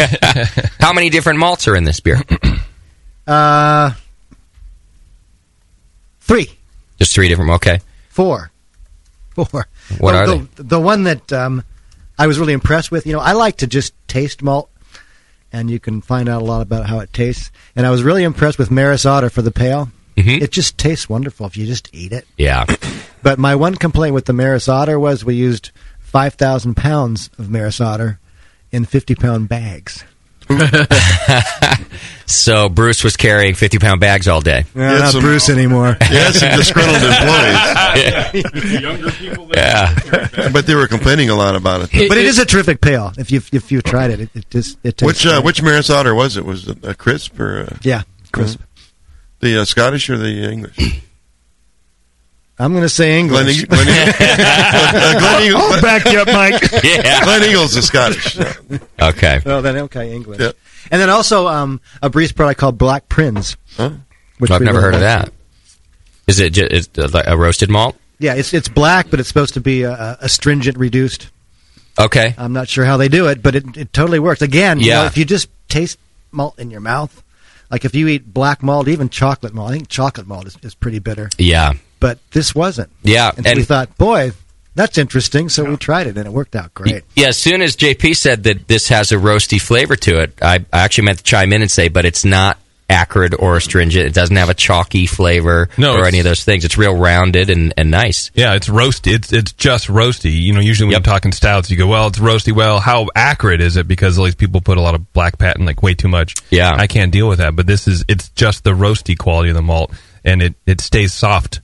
Yep. With all the other base malts. And We've stuff. discovered we get astringent bitter from chocolate malt. Yeah. Yeah. Yep. Which is not supposed to be. I've unless they tasted that tell us. before. So this malt was called Black Prinz? Black Prinz, P-R-I-N-Z. This is an ad for Breeze. Who's the maltster of that? Yeah. Mike, who malts that? Breeze. That's a Breeze. Okay. Well, we'll have to see if it's available. Do you guys at do Humber shops. any pilot batches when you make beers like this? Or you just, Yeah, that's the fun part. No, we don't. We wish we You had just, a pilot brewery, but we've made a jump lot on of the horse new, and go, huh? a lot of new brewers over our time, and we're seem to be doing a lot more now with our new marketing department. Mm-hmm. But it really is possible to do it in your head, and then come up with a pretty good beer. Well, we can adjust it obviously later. from experience you can do that, and that's what you're doing. I Well, understand. yeah, Yes. but it would be nice to have a pilot, but we don't. And we've so far, knock on wood, we've been very successful with our new recipes. This is a great beer. They come out really good the first time. Yeah. We've done some tweaking, but Yeah, I mean, you guys are all competent brewers. You could come up with your brew pretty much first time out of the bag. Right. And oh yeah, but we do always keep the ability to do a second brew that is, if you didn't like your first brew, you can make a second brew that's slightly off the other direction and blend them. Oh, okay. Make an adjustment. Yeah, and that goes on with our Christmas ale quite a bit. That would make sense. Yeah, but listen, we're so close, and we're talking minor changes and something like that. But this one really came out nice. It really did. It was. What's the third malt in there? We have the Maris Otter, the Black Prinz, and you said 3. The flake barley, Mike? Flake barley. What's that addition for? Color. I like that. See, I would believe that. Said. That's why he's screwing with me. I'd go, oh, okay. Yeah. There's. It seems that flake barley is used in an awful lot of stouts. Yeah. And I think people believe that it's good for the head and for a little bit of body. And we've never used flake barley before, and so we thought, why not? Let's give it a try and see what it does. We didn't use much. It was a pretty small amount. But is it fermentable? Does it add? Oh, yeah. It is. Okay. Oh, yeah. Yeah, it's already gelatinized. It's already ready to go. Oh, I see. Ready to go. Yeah. Hence we put it straight into the mash tun. We were kind of afraid to put it through our mill. Oh, yeah? Because it's flaked. Yeah, it's already flaked. See, now Mike's fucking We didn't with have to put it through the mill. No, you wouldn't have to put it in the mill. So why put it through the mill? Right. So with the rest of your beers, you mentioned all the 50-pound bags you had to do. The rest of your beers, the grain comes out of the silo for you guys, right? Pretty easy stuff. For the pale malt. For all our colored malts are in bags. You still have to do We're bags. also planning on getting some silos for 40 as well. Yeah, for the majority, yeah. Oh, some big sacks. What do you call those? Super sacks? We're going to get caramel 40 in bulk, which will really help a lot. A silo or a super sack? We're going to get we're going to get silos. Silos, nice. Yeah. We tried super sacks years ago, and we were not happy with them. They presented some issues. Well, the hanging, are they the way you hung them and how you got the malt? Well, yeah, in those, you had to save them to send them back to Breeze. Oh, I see, the returnable. And so that was a problem for insects and whatnot, having all these bags laying around. Right, sure. The other thing is when they'd ship them to you, they were always falling over in the truck. That was They the were worst. horrible to get out of the man. truck. We just decided it was less labor just dealing with 50-pound bags than with these super sacks. So. It's funny because most mid-sized breweries, I see a bunch of super sacks on the floor. Yeah, well, and if it works for them, fantastic. But we tried it, and everybody said right away, we'd probably, if we had stuck with it, believe me, we would have made it work. But we just didn't see the big advantage. So. Okay. Well, and they're called super. I feel like they should work. Otherwise, they shouldn't be called What's so super, super right? about these? Sack. Yeah, shitty sack. Super, a lot more of work. Super good idea, bad implementation. So you're going to get a Crystal 40 silo, is that it? Correct. Yeah. Nice. That's a lot. We also use a lot of Munich sometimes. And Munich, okay. And wheat. So we can use it for more than just the 40. Nice. Okay. Why don't we do this? We got to take a break. Quick question. Do you think you guys are the last generation that will work for 40 years at Anchor? Or at the same place? Or do you have young people that you think are going to do this? You know what I mean? It's uncommon, especially with these kids today. Yeah. Those Bruce, kids. why don't you give your opinion on that one? Yeah, you've been quiet over there. What do you think? Mike's hogging the microphone. Mike, you can't shut him up. He's such an attention whore. Yeah, I know. I mean, what do you think? I think so. You think you're the last? And certainly on the production side, people like, I think all of it's fun to brew. Yeah, and it's been a really fun career. Mm-hmm. And I think all of us felt like we worked in a really special place. Yeah, and it continues to be. Yeah. A fun thing, So I think, possibly. So you think that the people that there's a good chance people will continue to stay at Anchor for a long time? I think so. The younger. I do. I think. A big draw I think for all of us is doing something that you're really proud of. Yeah. And we were, it's hard to imagine how people work and doing something they don't really care about. They're just putting their time in, and I think we've been lucky that we've been someplace where the whole time we're very proud of the product, and it's been a fun industry. The industry's changed a lot. I mean, certainly, Mike and Mark have been there longer than I have, but I've been at Anchor for 32 years. Okay. And of course it's the whole craft beer industry is totally different, but it's still a real fun industry. A lot of interesting people. I don't see why not. I don't see why anyone or why people wouldn't want to do this. Sure. And you get to wear that white jumpsuit. Well, yeah, that's pretty good. You know what? How much money we save on clothes? Can you imagine if we had to go out and buy suits? That's true. What a waste. Dry cleaning. Yeah, we need jumpsuits in here, dude. I think we do. It's good. It's good for lunch. When you spill stuff on yourself. Yeah.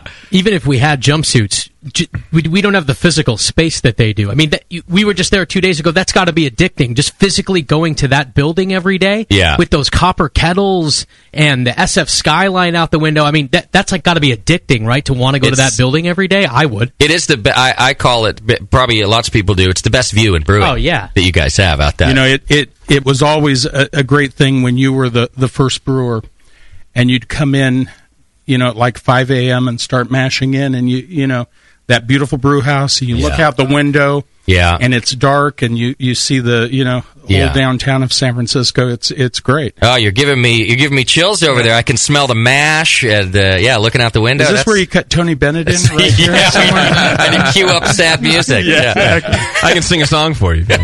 Right. You already did one. I can do more. Are you sure? I got more. Got his auto-tuner over there. All right, let's do this. We're going to take a break. When we come back, we'll talk more with Anchor. We've got some more beer to try. We have some hop vodka to try. We'll talk about that, and I want to talk about the stills, too, because that's another important part of Anchor. It's The Session, 888-401-BEER if you got questions, or hit the chat button on the homepage. We'll be right back.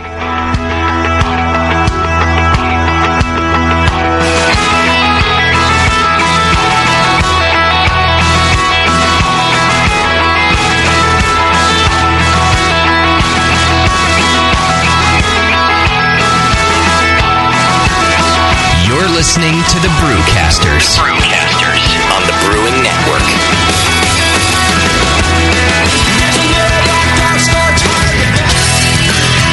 Brewers Publications is thrilled to announce the release of For the Love of Hops, a practical guide to aroma, bitterness, and the culture of hops by Stan Hieronymus. For the Love of Hops is a resource for brewers of all experience levels. It explains the nature of hops, their origins, and how brewers can really maximize their positive attributes throughout the brewing process. Ken Grossman from Sierra Nevada Brewing Company says, "This book is an amazing compendium on the hop, written at a level of detail that will captivate historians, chemists, and brewers alike." For the Love of Hops is available now from Brewers Publications at brewerspublications.com. Order your copy today and wrap yourself in the binds of bitterness with everyone's favorite brewing ingredient, the love of hops.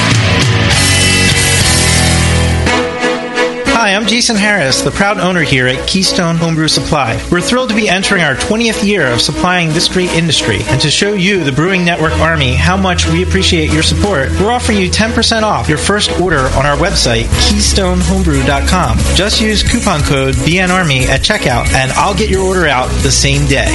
My goal at Keystone Homebrew Supply has always been to have a complete supply of everything a brewer could want. When you place your order online or when you come into our store, it's our goal to have everything on your list and more. One aspect of KeystoneHomebrew.com that we're really excited about is the ability to fulfill customers' exact grain bills. Do you hate to wait? Keystone Homebrew Supply can get your precious yeast and hops to you within just one day if you live between Connecticut and Virginia, and within 2 days east of the Mississippi. KeystoneHomebrew.com. Coupon code BNARMY. I'm Jason Harris, and I approve this message. Hey, my brewing brothers and sisters. This is Jamel Zanishev, and I want to tell you about my favorite Heretic beer, Shallow Grave Porter. I love the rich, malty character of this beer. While full and rich, Shallow Grave has an easy drinking finish that isn't too sweet. I've always loved my homebrew porter recipe, so when it's time to brew Heretic Shallow Grave, I started with that in mind. But I tweaked it with all my latest recipe ideas. Just like in homebrewing, I made sure we used only the finest malts that would produce the ideal flavor for this beer. We used select British malts to get the rich chocolate and caramel flavors, and we spared no expense. The result is a beer as dark as a moonless night, with hints of vanilla, coffee, and chocolate, perfect for a cool evening out in the woods. Cheers.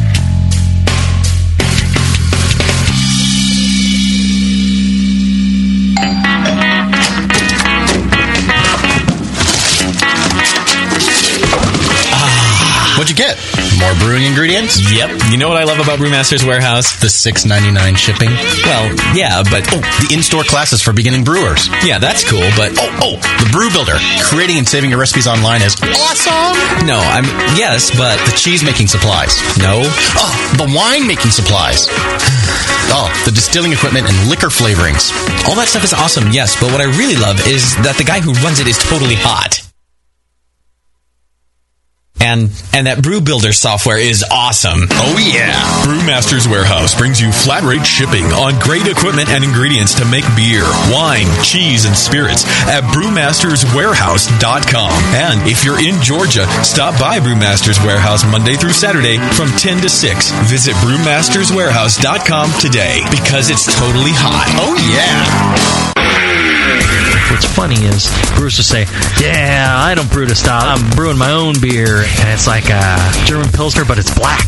Yeah, it's a sports beer. You know? The home of live beer radio. TheBrewingNetwork.com. Because like beer, Radio shouldn't suck. You're listening to The Session.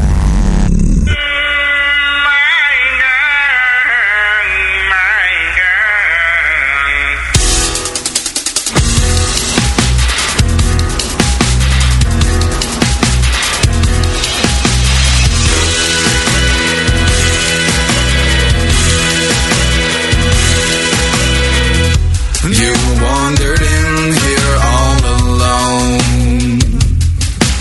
You couldn't leave your problems there at home. You're wondering what's going on. And me, I might seem distant 'cause I'm gone. Take a little time out, take a minute to yourself, don't let it go south. You can put it on the shelf and scream and shout, 'cause it's better for your mouth. Never should have opened up your mouth. Take a little time out, take a minute to yourself, don't let it go south. You can put it on the shelf and scream and shout, 'cause it's better for your health. Never should have opened up your mouth. I'll try to calm myself down. Been running, trying to play with this whole town. I'm strange, the strangest one around.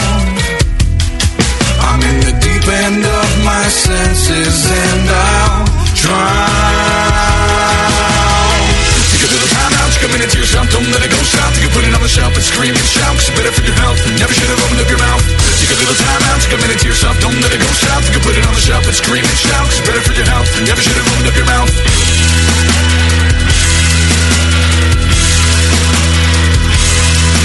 We're billowing over, billowing over, billowing over, billowing over. I told him I'd try to knock it off. Turned around and just turned it up a notch. Keep cooking 'cause some of us like it hot. Think you're really one of them. Chances are you're not. Think you're really one of them. Chances are you're not.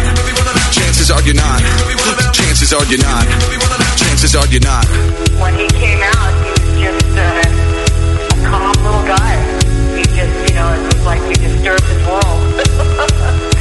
No fight. He just came out and he was just kind of, I don't know, he was very content.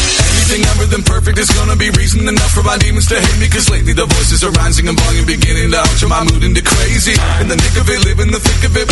Sick of it, son, you a brick of it. That's the road that I've been taking. That's the road that I've been taking.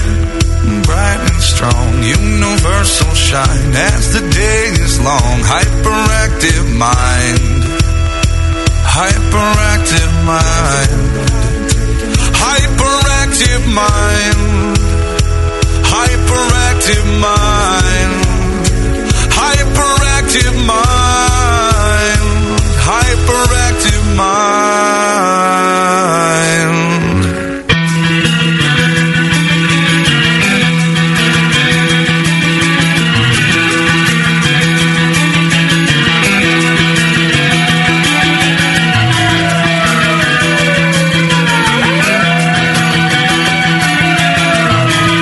Tuned into this session because life's too short to listen to crappy radio.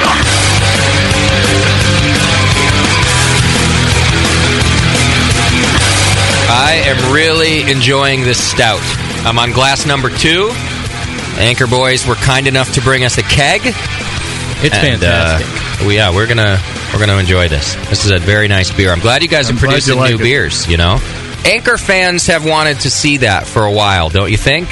It's interesting because we have had that comment a lot. But if you think about the fact that when I started there, we only made Anchor Steam beer, and all those beers we created, that were most of which were the first of their varieties. Yeah, we did stop coming out with new brews. There was a period in the 80s, maybe, when people were coming out with chocolate raspberry stout, and it just started to get kind of silly. You know? And that's my favorite, though. That's right. All right. I told you he was gay. Whoa! Wow! But there was a period where it was getting kind of silly. All these different beers coming out now.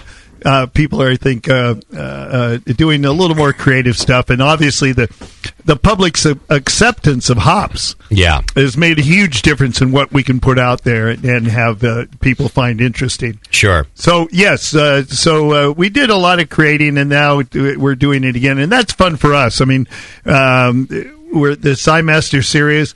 We have some more planned in the future, and to sit down and sketch out these beers on paper, and it's kind of fun not having a pilot brewery, because it really makes you think, what is this going to be like? If you have a pilot brewery, I mean, well, we'll try it and try this and try that, but you really have to stop and really think about it. And you got to go all in. Exactly. Exactly. Now, I'm surprised JP didn't get to this first, but here you are. You're able to put out a new beer. You're going to do it under the Zymaster series, and you don't put out an IPA. Oh, I was getting there. I was working an angle not to try to be like a dick.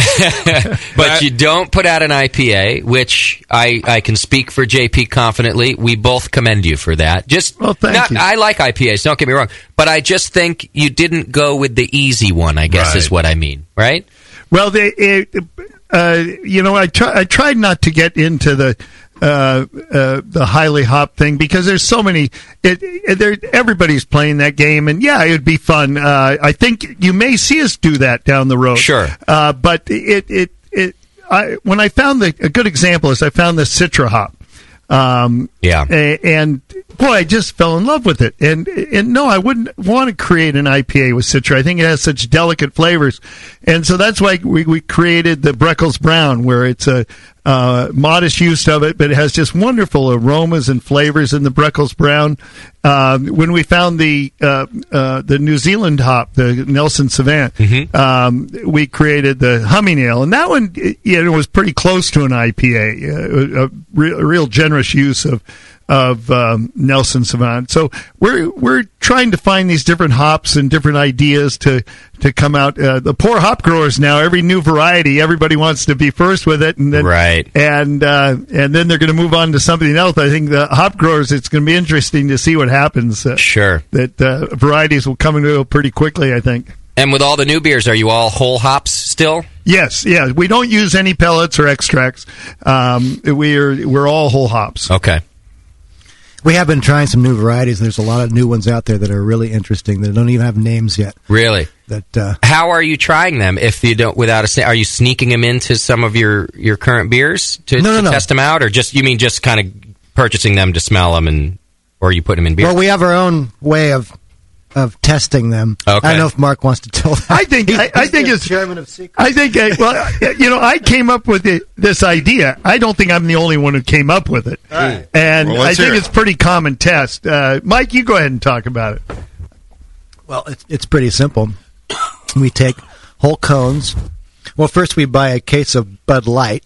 Okay, good start. Then we take the caps off, and we put. I think what are we up to now? I think it's three whole cones, jam into the bottle of Bud Light, recrown them, put them in a fridge for 2 or 3 weeks, and drink the beer. Wow, it's a great idea. That's your test batches right there, and Bud's doing all the work for you. Exactly. I used to think, we should keep this secret, but I think there's a lot of people doing it. But it really does give you an honest example of what the hop will do for dry hopping. Right. In a real beer. We've heard of hop teas, but hop teas... I've never been happy with those or rubbing between them. Mike and I went to New Zealand, and when we went to the Nelson Sauvin harvest and went to their experimental station, they had no end of hops for us to sample, and you crush them between your hands and smell them, and but boy, it doesn't give me, at least, I think, a real good example of what that is going to be like in your beer. Right. Yeah, I agree with you on that. So somebody finally found a use for Bud Light. That's fantastic. I can see that's really a great idea. We started the test. Actually, we used our summer beer. but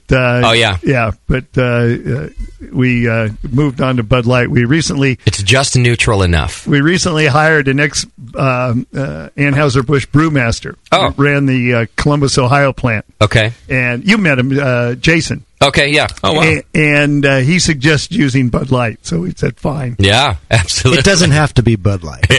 Right. But I like that slogan for Bud Light. Just neutral enough. That's right. Yeah. Yeah. I think homebrewers should take this advice. That's a good idea to try out some new hops. It is. So. It is. Okay. All right.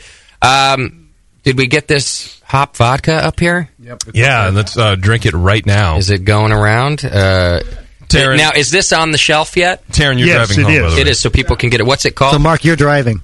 Right. Okay. Oh, Hophead Hop Vodka. What a great bottle, too. Very classy. I'll pour it there. I was going to show it on the camera. Oh, yeah. Once it goes around. What's that, Bruce? Try this just straight. Oh, I'd love to try it just straight. Yeah. Straight or straight. Or we brought tonic. You can have like a. Why don't you give us a pour vodka and tonic? I want the tonic. I do both. Want it straight. Yeah, I do. I want it double pour. Just give us a small pour straight, and then we can add tonic if we want. There you go. That way we don't turn you into a bartender. You're too qualified for that. Not as a bartender. Give us a half inch of vodka, and then we'll pass the tonic. Half inch. Can you put mine in a paper bag, please? I like to drink it straight from the bag and then just suck it off the paper bag. Yes. How long has this been out? It's been on the market now 2 months. I think since mid-December. Okay. So about a month, I think. What does the wash come from in vodka? Irish people. Bruce should talk about that. Bruce? It's grain mash, usually wheat and corn. Okay. So is it a myth then, or is it just different when people say that vodka comes from potatoes? That's just one form of it. It's just one form of it. The potatoes have so much water in them, you got to use tons and tons of potatoes. Yeah, I you know what? I'm not just regular unflavored vodka. I'm not that much of a connoisseur. Yeah. I mean, with a neutral spirit, we're just looking for as neutral as we can get. Okay. And I think you should just distill Bud Light. Yeah. Thank you. Oh, this smells wonderful. Yeah. It's not harsh. Didn't burn my nose at all. Oh, my Lord. And it's very hop aromatic. It is very hop aromatic. Yes. You're a good word person. Yes. I don't need that much. Wow. Mike's trying to get Bruce drunk over there. Gave him a cup of it. Hey, Bruce, would you mind passing me the bottle down, please? When so you're brewing and show the webcam. When you're brewing and you open the silver foil pouch. Yeah. It's right, your nose in it. Right when you open it. That's true. That's what this smells like. It smells like pellet hops. That's insane. It smells great. Wow. Oh, it smells lovely. It does smell like putting your nose in the hop bag. Can we know what kind of hops are in it? No. No, can't even know that. Can I ask if there are multiple varieties? There are multiple varieties. Okay. And I think the one thing we can say is they're American hop varieties. Okay. And can we get an idea of what you were looking for in how you decided which hops to use? I think we were looking for something that was kind of clean, crisp. Yeah. Kind of that probably less of the earthy notes and more of kind of a fresh, citrusy, piney that kind makes of sense. thing. Piney, by the way, is a great descriptor for the aroma. Yeah. Yeah. Did you guys taste it yet? No. Everyone's just enjoying smelling it so much. Smelling it. It tastes exactly the way it smells. I would like to douse my pillowcase in this. I just want to smell it all I'd like night. to douse my penis in this. Who's going to smell that? No, nobody. I see. Everybody, probably. You're probably right. You know what I mean? Wow. It tastes exactly the way it smells. I could put this on ice and sip it out of a glass just like that. Yeah, it's incredibly good. I have never said that about a vodka before. I would never think of doing that. But this, you could do that. Yeah. Throw it in some ice and... It was a tough job, I think, coming up with this, really. Surprisingly tough. We thought this was going to be, no problem. Yeah. Oh, yeah. How long did it take for you guys to get it right? Well, it's 6 months. Wow. How many batches? It was actually almost All of last This year, yeah. Is we that right? started it. Well, Working on it about a year ago. Worth the work. And- I don't have a liquor cabinet at home. I think I'm going to start one. It's going to be full of this. I need to find this. I need to find it. I need to find it right now. Yeah, where do you have to buy it at? Just at Anchor? Or? A distiller can't sell in California direct to the public, so you have to find it at a store. And see, we should know this stuff, but we don't. Okay. Give us a call. We'll let you know. That's all right. You could probably find it through the website too. Maybe it says on there where we can go find it. or just Googling it online. I think you could probably find it. But okay. Or just get a radio show and invite them in. Exactly. Or tell your local liquor store to bring it in. To carry it. Yeah, exactly. Wow. It's just, is this the tonic over here, JP? Let me put a little of that in there and see what happens. Yeah. Want some ice? Yeah. Oh, you have ice too? I'll forego the tonic and just throw some ice in there. Perfect. Look at, he's like a mobile bar, Bruce. Yeah, I'll take some of that. Perfect. There we go. That's all I need. That and another glass of it. This is fantastic. You could make like hot Bloody Marys. Oh, Bevo. She's a genius. That's why they keep me around. Yeah. We've had it in Bloody Marys. It's really good in Bloody Marys. And you're welcome. I think maybe on the Anchor Distilling website there might be some recipes, or there'll be some recipes for a few different drinks. I know most of those that are on there are more than I can make. Okay. This is like a hot vodka and tonic is kind of the that's the extent. Pushing the envelope on my bartending skills. So. Right. Now, you did good, Bruce. Do you have any more ice, Bruce? I'll take a little bit of ice. If you got some. I've had hop schnapps before, and I will say that this is much more hop forward than any other hop liquor I've had. I was thinking that. I've had those hop schnapps as well. Those German, probably from the same dude from Ralph. Yeah, and it's a pretty mild. You know that it's hops, but it's still mild. And it also carries along with it some of the off flavors that you're talking about having to avoid. It has like darker flavors. Sometimes I think of this is flavors like that. Aroma flavors. I'm sorry. Go ahead, Doc. This is like almost all aroma flavors. Yeah, exactly. But you get the same flavors when you taste it. It's not just all aroma. Oh, sure, you're saying aroma flavors. Yeah. You're right. Right. But there still is a pretty good amount of bitterness in there too. Yeah. Did you find in what you considered failed batches that you didn't have enough of this hop flavor you were going for? Too many off flavors really was the problem. See. Okay. That we kept coming up with flavors we didn't like. Yeah. I love this. That's a fantastic vodka. I don't drink vodka except in my Bloody Mary. You do now. Yeah. Well, we have that Chipotle vodka from Hangar One that comes out every once in a while. That is fantastic in Bloodies, and I can't wait to try this in a Bloody. Yeah, I like the Chipotle vodka too. Your camera keeps falling down, JP. Well, it's your camera. Right. What tape is it? So there's some your tape. There's some photos of the distillery on that same Facebook page, facebook.com/Brewing Network. You can go to the Anchor album that JP uploaded there.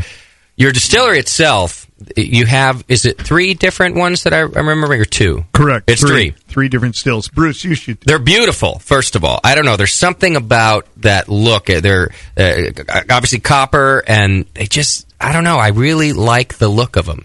So you guys did a nice job building them. Why do you need 3 different stills? Well, 2 of them are whiskey stills, and it's kind of the traditional setup for pot distilled whiskey, where there's one still. We mash 100% malted rye. We don't run off, so we ferment the full mash. Okay. And then the first still, we distill the full mash. Wait, just so I understand. When you say you ferment the full mash and you don't run off, you mean you leave the grain and everything in there? Yes. Oh, yeah. That's interesting. And if you've ever worked with rye before, it would be, I think, next to impossible to separate wort from that. I see. Okay. So we mash, cool, pitch yeast, and ferment that whole thing with all the solids in it. And then that first distillation is distilling distilling the mash. The second distillation, the spirit distillation, is redistilling the product from the first distillation. Okay. So 2 of the stills are just for the whiskey. The third still is for the London Dry Gin, the Unipro, and we also made the hop vodka in that still. Is it a different kind of still that you need to do gin? It's different. It's a copper pot still, but it has bubble plates and the ability to have more reflux, so you can distill to a higher proof in that still. Oh, I see. So you're not trying to get as many flavors as you're trying to get more of the neutral spirit out of it. Okay. So we can actually dissect it better with that other still. Yeah. And Mark was pointing out to me, because I was just so fascinated in the look of them, that you have some different tops kind of stored up above. Do different shaped tops of the still serve different functions? Yeah. Okay. Yeah. We have we make our Dutch gin, the Genevieve, in the same stills as whiskey. And, the original gin was much like unaged whiskey with botanicals in it. And you saw the one still top that we had up there with the mushroom top. It almost looks like our normal spirit still top, but inverted, where it's wider on the top and thinner at the bottom, as opposed to the other way around. Okay. And we put that still top on the spirit still when we make the Dutch gin. Oh, I see. So you do still have to swap them out when you do that. Yeah, so our all three of our stills are the same. The flange on top is the same size, so you can bolt on any of the still tops. They're all interchangeable. Nice. If you want them to be. And those were all custom made for you guys, right? We have a person that made them. Okay. Are these steam fired? They're steam jacketed, yeah. Bruce might mention that we have different condensers, too, so we aren't really mixing product. Yeah, we use different condensers so that... Forgive my ignorance, is the condenser the coil part at the end? Yes. So you'd use a different one so that the flavors of one doesn't carry over to the other? Yeah. I see. Yeah. Hey, Jake, can you hand me the top I'm not sure if you answered this already or not, but are they runoff stills or fractioning stills? Good. Well, 2 pot stills and a fractionating still, basically. Well, they're all three are pot stills. Yeah. So they're all a batch process. They're not a continuous still. Yeah. But, and when we came out with Old Potrero in 1990, we started distilling in 93, but our first whiskey was released in 1996. It was the only pot distilled whiskey in the United States. All the distilling of whiskey in the United States had gone to large column stills, the same kind of stills that vodka is made in. So is there a benefit to the pot still, the reason you guys chose to do that? We think it's traditional. Fritz liked the idea that it was the traditional way that whiskey is made, and we think that it tastes better. Okay, I'm sure in 20 years there'll be a distillery that says that they were the first. So right, don't worry about that. And doesn't give Anchor the credit. That'll be weird. Yeah. They'll throw a party about it. It'll be strange. Okay. Well, good things are coming out of that. Now, I saw a distillery at Ballast Point Brewery in San Diego. I mentioned this to you guys, and I remember them talking about getting the license to do distilling at the brewery. And it seemed to me that, I don't remember if it was the ABC or the TTB, whoever, I don't remember, but they were real sticklers about them fencing off and really separating the distillery from the brewery. Did you guys run into that? It seemed to be just there in the corner. Yeah, but you notice we have roll-up doors, so it can be sealed off. Ah, okay. So, yeah, the actual part that is the distillery premise is separate. Okay, so you did have to do that as well. Yeah. Okay. Yeah, and the place where we store finished product is something that's separate, and you're able to lock it up separately. Got it. And I think there's just a room next to the distillery there. Is that your whole barrel room there?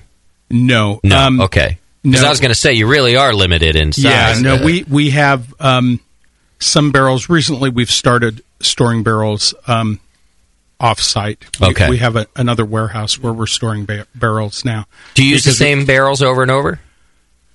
We don't use barrels more than once. We have our one type of whiskey, we used charred barrels. Okay. And we used them, a second time. And for our 18th century whiskey, we'll use some used barrels. But for the straight rye whiskey, by law, it has to be all new barrels. And the majority of our 18th century whiskey is new barrels, too. What do you do with those barrels when you're done with them? Some of the straight rye whiskey barrels we've used for our barrel-aged ale, and then we use them again for the other type of whiskey. The 18th century, some we reuse, and the rest we've make planters out of them. Right. We actually gave some to a man in New York who makes hot sauce. The Waterfront Ale House. Really? He gave him a couple, and he ages his hot sauce in them. Oh, that's interesting. But we don't have that many, quite honestly. Okay. And so we either use them for the Hodeling's whiskey, if the charred barrels, or the barrel-aged beer. And we don't make much barrel-aged beer because we're trying to grow the whiskey. I mean, there's the demand. I mean, we could sell 10, 20 times, I think. But we're trying to grow the whiskey. There does seem to be a good demand for it. It's a great whiskey. Yeah. Okay. So, and we did move the barrel storage out of the brewery for that reason. We were just running out of room. You guys saw how crowded the place is. Yeah, absolutely. You guys are definitely running out of space there. Yeah. Are there plans to expand into another building, or? Yes, we do. We own the building across the street from us. That used to be a soy sauce factory years ago. Okay. And I've made beer that tastes like that. Yeah. It's funny. They actually fermented the soy sauce there. It was an interesting process. Oh, yeah. But they moved over to Hayward, and Fritz bought that building with the eye on it that we'd need it in the future. But the current owners are looking at other buildings around the city. And so we haven't really settled on any one location, but it'll be in the city. Okay. And we will have another location. Is it safe to say that the new owners are more apt and looking to grow and produce more beer than Fritz was? Yes. Okay. Fritz loved the fact that he had this brewery. There was a small brewery that he knew everybody there. It was pretty much a one-shift operation. I think he always said he'd never be over 50,000 barrels. Well, then all of a sudden we hit 50,000 barrels. Yeah. And he was happy to grow. He always wanted to grow in small increments. He never wanted to be a big brewery, but he always wanted to be profitable. Okay. People used to ask him because his last name was Maytag, and it was from the Maytag family. Did he really need this? Was it a toy? And the best answer I heard him give, he said, look, I would never do anything just for fun or anything just for money. And I think that was really the way he ran his life. It had to be fun, but it had to be profitable. It was a real business. Yeah. And he made a good living there. And if growth came, he was happy with that. Okay. And the new owners think that Fritz built just a wonderful brand. We're only one of really 3 national craft brewers.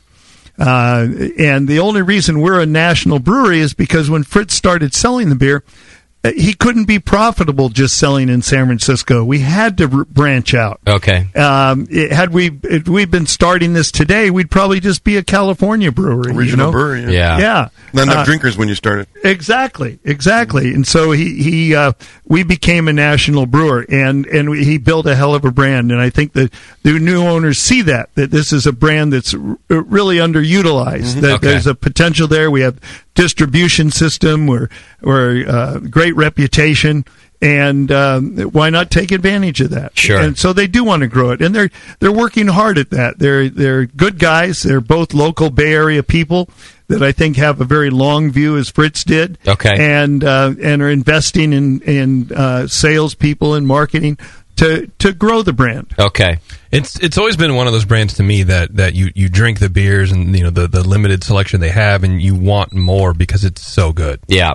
Yeah. And it's nice to see new beers come out. Absolutely. Is there any trepidation on any of your parts that once that takes place, the brand is in more places and wider distribution, that those things might be affected? The good reputation, that you don't want to monkey with that? Any trepidation? I think we can maintain the reputation and the quality. I should say we can maintain the quality that will maintain our reputation. As you're growing, there are advantages. There's more movement in the brewery for young people to move up and have more of an opportunity than just working on a bottling line. When you're not growing, all us old guys, we don't want to leave yet. So we've got all these young guys waiting for us to die. So do you think that in the break room there's a death pool going on? There's a list out there. Who do you think's at the top of the death pool? Let's just say we all have tasters in the lunchroom. Right. Yeah. I'll drink it if you drink it. Yeah. You know, I will say this: the most confidence-building action that your new ownership has done that lets me know that they're going to continue to make sure Anchor makes good beer is that they've kept all of you on. And exactly. And I say that because we've all heard of brewery acquisitions lately, and people then quitting right away or getting fired or replacing brewmasters and things like that for money saving. But the crew is still with the company. Exactly. And I think that instills a lot of confidence in the owners, at least for me. I would imagine for you guys, too. They didn't come in and uproot everybody. Exactly. You know. No, you got it exactly right. So that's good news for the Bay Area, and I guess for the country if they get more beer, too. Absolutely. I mean, I drink this beer every day. I'm the last one to want to see it change. Right. That brings me to a question that came through. Will this stout, or I guess the Zymaster series for that matter, will that be available nationally? You know, boy, I'm sorry I don't have that. It will be in major markets. I don't think it's just in California. I'm sorry I don't have that. That's okay. But you do produce less of it. Yes. Yeah. And it's a one-shot deal, draft only. Oh, okay. And so it's out now. It'll be out for a little while. Again, I should have prepared for that answer. I used to have a lot more to do with sales than I do now, and so. Yeah, well, now you're off dicking around half the time. That's it. Doing what? We won't talk about it because we got a game. That's right. But the Breckles has become a permanent beer, right? Correct. Yeah. The Breckles got a great reception. Yeah. People liked it, and our sales department wanted it for full time, and that may happen with any of our Zymaster series. You know? Sure. You just have to see how they fall out, you know. But we have lots of ideas, and we have lots of creative people at the brewery. I think you're going to see some interesting stuff from us. I'm sure of it. I am sure of it. Well, if anything from this hop head can be taken from that, you guys are doing some interesting stuff. Right. Thank you. I love it. I want more of it. Bruce, when are you retiring? You sticking around for a while? Yes. You're not ready to go yet either. No, well, I can't go. I see. Bruce kids in college. I need to pay for. No, he doesn't even have them in Personal college yet. problems. He's got young kids. Oh. He'll be there forever. The youngest of the flock is only 10, so I'm there for a while. Yeah, and you've gambled away his college fund on some errant vacation to Vegas, and he needs to. I get it. I get the whole thing now. Well, if there was a college fund in the first place, I might have. But can you choose what you like doing better, working in the distillery or working in the brewery? Now that you've done both, do you have a favorite? It's been real fun with the distillery to take something, to start at the beginning, and get to this point, and I really like it. But I still love the beer side of it, and I try to stay involved with the beer side. Okay, and I liked it. There's a certain part of the distilling side too, because it's still a pretty small operation that it's enjoyable in that respect. And so I like both of them, and I think it's great to be able to work at a brewery and a distillery. Absolutely. So I'm happy that that's the situation. And now we're coming up with the Hophead new products in the distilling side. Who knows what they'll ask us to do next? Sure. And, it's a real legacy that you have there, too. All of you, really. Mike, you said earlier that it's interesting to think about how that you've been there longer than you've not been there. But not just that. After you guys are gone, you've left a real legacy, and not everybody's career has that. You started the distillery, and however long that distillery goes on, Bruce was there doing it. Exactly. And I'm impressed by those things. I think there's really not a lot of careers that have that anymore, so... And even brewing careers, that even less of those that have that probably. So it is amazing to be in a bar or restaurant and see somebody drinking a steam beer, and you had a real part in making that. Any steam beer anywhere in the U.S. or anywhere in the world. And how many bars you can go into and see it there too. Yeah, I would be real proud of that. You should be proud of that. And that's the challenge, to go to all those bars. Now we know what he's doing in retirement. There we go. He's bar hopping. He's just bar hopping. I love it. Well, I'm glad to see that we're getting new beers out, and I'm glad to see that the old beers are carrying on too. Let me see what else I had here from the chat. Maybe what I'll do is take a break. I do have a few questions from the chat room. I want to go through them and make sure we do that. Why don't we do this? If you guys still have a little time, we'll take a break. We'll come back. We'll answer questions from the chat room, and we'll play the retirement game. And we're also going to see now. Mike was in the room for the questions, but Bruce wasn't. So we might get to see how well Bruce knows Mark as well. So here's what we'll do. We need 2 callers. 888-401-BEER. Give me 2 callers to play along the game. Plus, we'll do questions from the chat, and we'll have ourselves another couple beers here, and we'll let the boys go home. It's The Session. We'll be right back.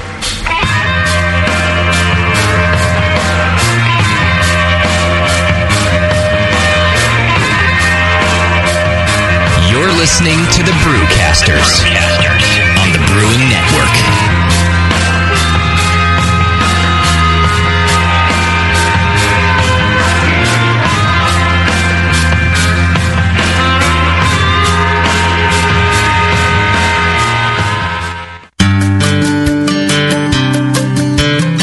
Williams Brewing is your online resource for prompt delivery of quality home brewing supplies. Since 1979, Williams Brewing has offered the finest equipment and freshest ingredients, and the best customer service in the business. Cut hours off your brewing sessions by using one of their 11 varieties of famous Williams malt extract. Their new Snap-Lock stainless steel cam-lock fittings will make connecting your pump or heat exchanger quick and easy. Or check out their exclusive paintball tank-based draft beer equipment. They even have their own line of precision hydrometers. Go to williamsbrewing.com to browse their vast selection. That's williamsbrewing.com. Orders placed by 4 p.m. Pacific Time weekdays ship the same day. Brewing is easy. The Williams way. When Michael Fairbrother started moonlighting, he had no idea how quickly his dream was going to grow. Having homebrewed for 15 years, Michael decided to go pro. But not with beer. While attending his homebrew club meetings, he saw ladies knocking their men out of the way to try his mead. Moonlight Meadery is now 2 years old and can produce 200,000 bottles a year. It's the first New Hampshire winery to ever distribute to California and Australia. In fact, you can now find Moonlight Meadery meads distributed nationwide. And they ship direct, too. They produce 56 different varieties of mead and are unlike anything you've ever seen on the market. Michael Fairbrother at Moonlight Meadery is a real success story that can make the BN Army proud. Visit Moonlight Meadery in Londonderry, New Hampshire, or online at moonlightmeadery.com. Moonlight Meadery. Romance in a glass. That's it. I've had it. I am never putting hops in my beer again. What? Why? It's just too ridiculous. Insane prices, stupid contracts, high shipping costs, crappy selection. Dude, you need Nico Brew. Nico Brew will rock your f***ing face right the f*** off your f***ing skull. $5 shipping to all 50 states. Plus fantastic international rates get you low prices on Nico Brew's great selection of hops and more. Whether you're a home brewer, a pro brewer, or a homebrew shop owner, Nico Brew can get you the hops you need in increments big and small. Single orders, spot buys, or full contracts. And there's only one place to join the uber special secret elite bare bones club where you'll get the best deals anywhere. Holy f***ing shit! NicoBrew.com. NIKOBREW. Nico Brew, your bare bones buddy in the brewing business. Tonight is the night. We bring the creature to life, Dr. Blickmanstein? Yes, J.P. Gore. Everything is perfect for my next fermented creation. My doctor, the storm is too far away. We'll never have enough power to isomerize the creature's alpha acid. Yes, J.P. Gore, we will. For I have in my possession the Tower of Power. Blickman's new Tower of Power is the evolution of automation. Control hot liquor, sparge, and mash temps like a pro. The Tower of Power is a high-quality gas-fired rim system that works with your current brewing setup. With ultra-precision, the tower can hold your mash to 1/2 of a degree Fahrenheit. Precision and repeatability. The Tower of Power is the answer to automatic, fast ramp times. See more at BlickmanEngineering.com. Bring your next creation to life with the Tower of Power. Dr. Blickmanstein, with the Tower of Power, you can probably give me an afternoon at the pub to enjoy a pint. Don't be silly, J.P. Gore. We have beer to brew.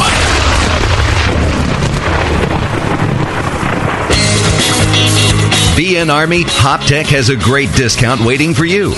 Do you often find it difficult to find specific specialty ingredients for your homebrew recipes? Well, listen to this. HopTech stocks 59 different grains to choose from, 39 varieties of pellet hops, and 8 kinds of whole leaf hops. And HopTech not only carries Y yeast and White Labs yeast for you, but also Fermentus, 04, 5, 6, 23, 33, and T58 Belgian yeast, plus Cooper's, Nottingham, and Windsor yeasts. Got your recipe ready to go? Pick up some great brew gear like new long and short sleeved shirts, games, and more. HopTech's new website is being updated every day with new items. If you don't see it, call the shop. They're open 6 days a week. BN Army and AHA members get a 10% discount, and active military personnel get 15% off. Visit HopTech.com today for great selection, great service, and a great discount. HopTech.com. Mix me your 100-grain amber recipe, and I'm going to eat it. And then it can ferment in my gut. It totally works. The beer is almost identical to the grain sandwich. Your colon won't know what hit it. The home of live beer radio. TheBrewingNetwork.com. Because like beer, radio shouldn't suck. You're listening to The Session.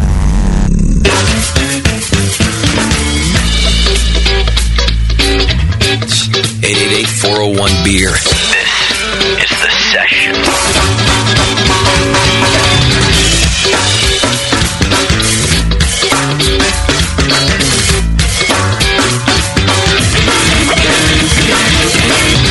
All right, welcome back to the program. Having a little more fun at the breaks than we are even on the show here. Everyone's drinking the vodka and passing the beers around, and we got a good game going on right now.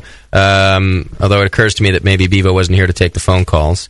888-401-BEER. Call in now. We need 2 contestants. I see one ringing right now. 888-401-BEER. We'll get 2 contestants on. We're going to play the retirement game with Mark, and see what we can learn about Mark today. Let me know when you want the song.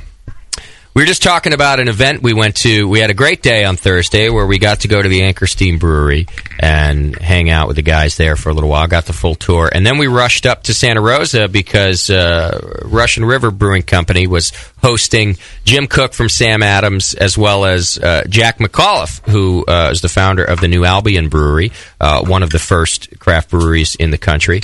And they were releasing the original recipe of the New Albion beer, which Tasty is opening for us right now. Going to let everybody try that. I got to meet Jack. You guys know Jack? Oh yeah, Jack and I are old friends. We got to know Jack very well when he was starting out because, for one thing, there were no other little breweries around. And then we sold him malt for quite some time. Oh, you did? Yes. It was you guys and Jack at that time, right? Yeah, pretty much. Okay. There were a couple others, but then they came and went, unfortunately. But I see. You guys had been obviously a little more established, were buying more ingredients. So is that how it happened that you helped Jack with malt? Well, the story behind helping Jack with malt is that around that time in the late 70s, they had discovered nitrosamines in beer. Are those dangerous? I guess so. Okay. I think the main problem was that they invented a machine that could find them at very, very small parts per billion. Okay. Nitrosamines are common in bacon and ham and things. And I eat a lot of bacon. Yeah. And your ham. And all of a sudden there was nitrosamines in beer. Okay, and naturally that made the newspapers. Okay, because nobody likes their beer messed with, and it worried Fritz Maytag very much because in those days we had no craft brewers out there. All the major brewers in the United States all used corn or rice or corn syrup they were not all malt beers. Okay. So if they were to test a Hamm's compared to an Anchor Steam, the Anchor Steam nitrosamine was going to be way higher than the Hamm's. And so that was a worry to Fritz that if someone tested these beers, what would come up. And it was soon discovered that nitrosamines came from drying the malt in a direct flame. Which almost every maltster did. There was only one that we knew of that did not, and that was Coors. Coors had an indirect fired kiln. Fritz, and so consequently no nitrosamines. And so Fritz got a hold of the Coors people and asked if they would sell us malt, and they did. Wow. And so Fritz got a hold of Jack and said, Jack, if you want some malt, I have some nitrosamine-free malt coming in. And so until the other maltsters got their act together and were producing nitrosamine-free malt, we supplied Jack with nitrosamine-free malt. Let me get this straight, Mark. Are you telling me that the big breweries aren't the evil of all the world and that they actually helped you out as a small brewery back in the day? Yeah, we're in a wonderful industry. I mean, I'll bet that you've seen it yourself. If you visit a brewery, they're always open to visitors in the industry. We were never refused, I think with one possible exception, never refused entry to a brewery to technical level to really show anything that we wanted to see. Yeah. And we've always tried to greet other brewers in the same way because we've been treated so well over the years. Yeah. Sure. And so the major brewers, on the technical level, they were fabulous. Yeah. And to sell you ingredients, I mean, that's an easy no. You're a competitor. We're not going to sell you. But that's a nice thing to do. It really was nice. It really was. Okay. So you guys had a relationship with Jack as well. Yes. Starting kind of back then. So such a great guy. He's on in the years now, and he's been out of brewing for so long. But his personality is fantastic. If you go to our YouTube page, YouTube/Brewing Network, there's the interview with myself and Jack and Jim Cook about this beer that we're tasting here. And Jack's his personality, he's the star of the show. Yeah. It took him all of about 2 minutes to start making fun of me. And that's gold in my book right there. I remember one question that I asked him that's in there. We spend a lot of time talking about him being the first to do this hoppy beer and it really put all these hops in it and design this hoppy beer. And we went on like that for 10 minutes or so, and at the end of it I said, what do you think of the hoppy beers coming out today? What do you think of these beers that the brewers are making? And he paused for a second, he looks at me and he goes, well, I fucking invented it, didn't I? And I just, what do you say to that? He had been talking about it for 10 minutes. I asked a stupid question. And he was great. What do you guys think of this beer? Mike, what's the first thing you notice? And this is the New Albion original recipe, by the way, that we're drinking. Yeah, it's 6%. It's all Cascade. It's clear. Yeah. It's yellow. It's clear. It's been a long time since I drank Jack beer. Never had a clear beer. He never had a clear beer. No. Yeah, he was bottle conditioned. It was always with lots and lots of yeast. I see. So it's quite different. It's probably silly of me to ask if you remember this beer, if it tastes like that back then. I mean, it was a long time ago that it's supposed to be his most famous beer or something. Jack was a great guy. I think that his major contribution to craft brewing was that he started from scratch. Yeah. He was almost like he ramped up home brewing to a commercial level. Okay. And the most amazing thing about it was his brew size was 50 gallons. Really? Right? I think so, yeah. 50-gallon brew size. Yeah, a barrel and a half, I think. But it was all bottled. Wow. He didn't have any draft beer. It was all bottled. And he had these wonderful wooden cases and returnable bottles. And he got all his bottles back in his wooden cases. And I think that's wonderful. Yeah, that is. I'd like to see. I wonder if any of those cases are around with any beer nerds in somebody's basement somewhere. Yeah. That would be cool. Well, it was a fun event out there, and it was a good time. Yeah, we enjoyed ourselves, and Vinny was very gracious, and they were very nice to the media. They bought us pizza. We ate for free. Yeah, we did. And we got free beers. We got free some free beers. We got free beer. It was a good day. We got free beer at Anchor. Right. We had to hang out there. Yeah. Then we went and got free food. Right. I feel like I'm in college again. It was great. Well, you had to drive, so I was the driver. You believe that, Doc? I was the designated driver. That doesn't happen. Since when does the boss have to be the designated driver? You designated yourself. Yeah. You were like, I'll drive. What is going on around here? When was that decided? Before you left? Yeah, definitely before I tasted some of that great beer. Yeah. I did have one. Do you guys like sour beer? Are you sour beer fans at all? I'm okay with sour beer, yeah. Okay. I really enjoy it, and I did have a temptation up there. I couldn't. It was too tempting. I couldn't say no. But I asked. We didn't get to ask Jack because I figured Vinny had. Vinny makes all those sour beers. I said, "Do you think Jack likes sour beer?" And Vinny said, "Oh no. At the brewery earlier today, he said, if you put a sour beer in my glass, I will pour it right down this drain." That's old school. Yeah, it goes right down the drain. What I did think was kind of cool was when Jim was given his speechifying about Jack and new album. He said that all of the profits from the sale of the beer are going directly to Jack. Right. I don't know if you covered that or not. I didn't. That's true. Which I thought it was cool. They are donating the profits to Jack. Jack's been out of the industry and for that matter, not reaping the benefits of a wonderful industry for years. And it's a big chunk of change too. I can't say the number, but it's a big chunk of change. Yeah, it's a national release, and it's nice to see that Jack's getting that cash. Getting a little cash. He fucking invented it, damn it. Yeah. There you go. Hopefully you can get a hooker or something. All right, it looks like we've got a couple callers on the line here.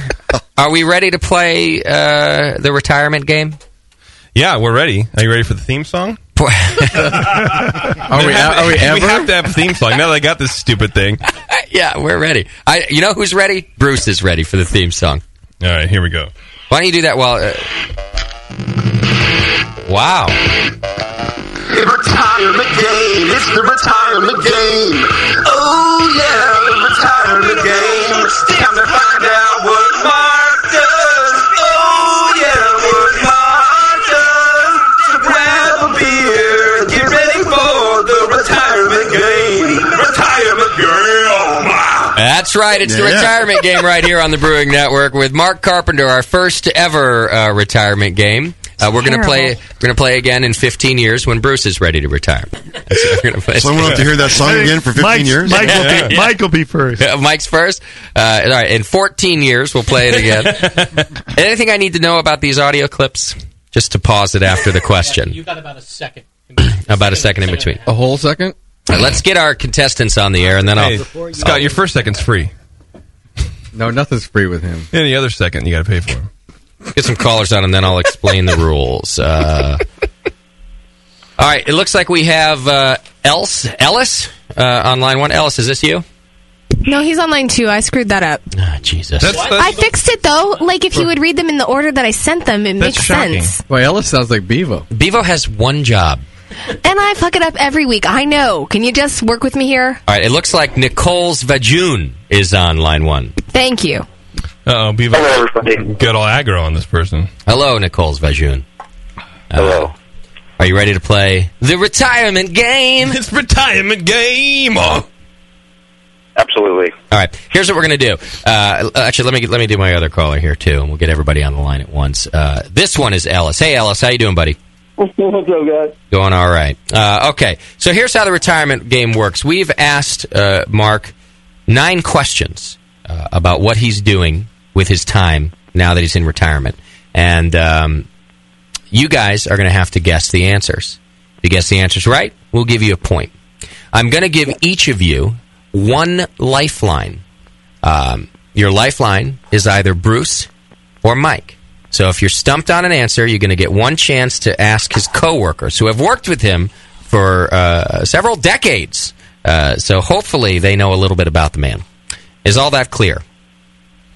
Which one is Lou Ferrigno? Lou Ferrigno is Bruce. Bruce Ferrigno, as he will now be known. And I can't hear it. And he can't hear it. Well, yeah, because you're deaf today. You might need to put your headphones on to hear the questions, yeah.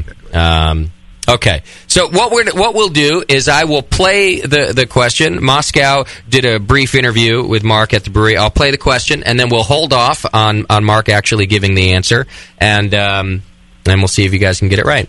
Does that all sound clear enough? Choice, or we're just pulling a question? Some of them will be multiple choice, although I'm realizing we didn't do much preparation for that, so I'm just going to make shit up as we go, I think, to get the multiple choice part. I'll decide on the fly which ones are too difficult to answer straight, and then I'll make up multiple choice. Does that sound good enough? Tempo. That sounds good. I mean, that's how we roll. Who's surprised about that? Really? The Brewing Network's not prepared? Okay, here we go. Let's get our first question done here. No. I'm already screwing it up. Retirement game. Retirement game. Apparently the chat thinks that song was bullshit. It was great. I thought it was awesome. I'm going to have to agree with the chat. I think you did a good job. Yeah, well, I think it could be polished a little bit more. But maybe a little, but it's, for the first one out. Just a little bit. JP should have to auto-tune everything he says for the rest of the night. I can do that. Yeah, don't say that because it could get ugly fast. I think it was a nice job. I thought it had a nice beat. It did. You could dance to it. You could, but you wouldn't. No, Sam might. All right, let's try this again. Here's the first question. You woke up at 4:45 when you were working. What time do you wake up now? All right. So on his days that he's not at work, what time does Mark wake up? This is not multiple choice. Nicole's Vajun, go ahead.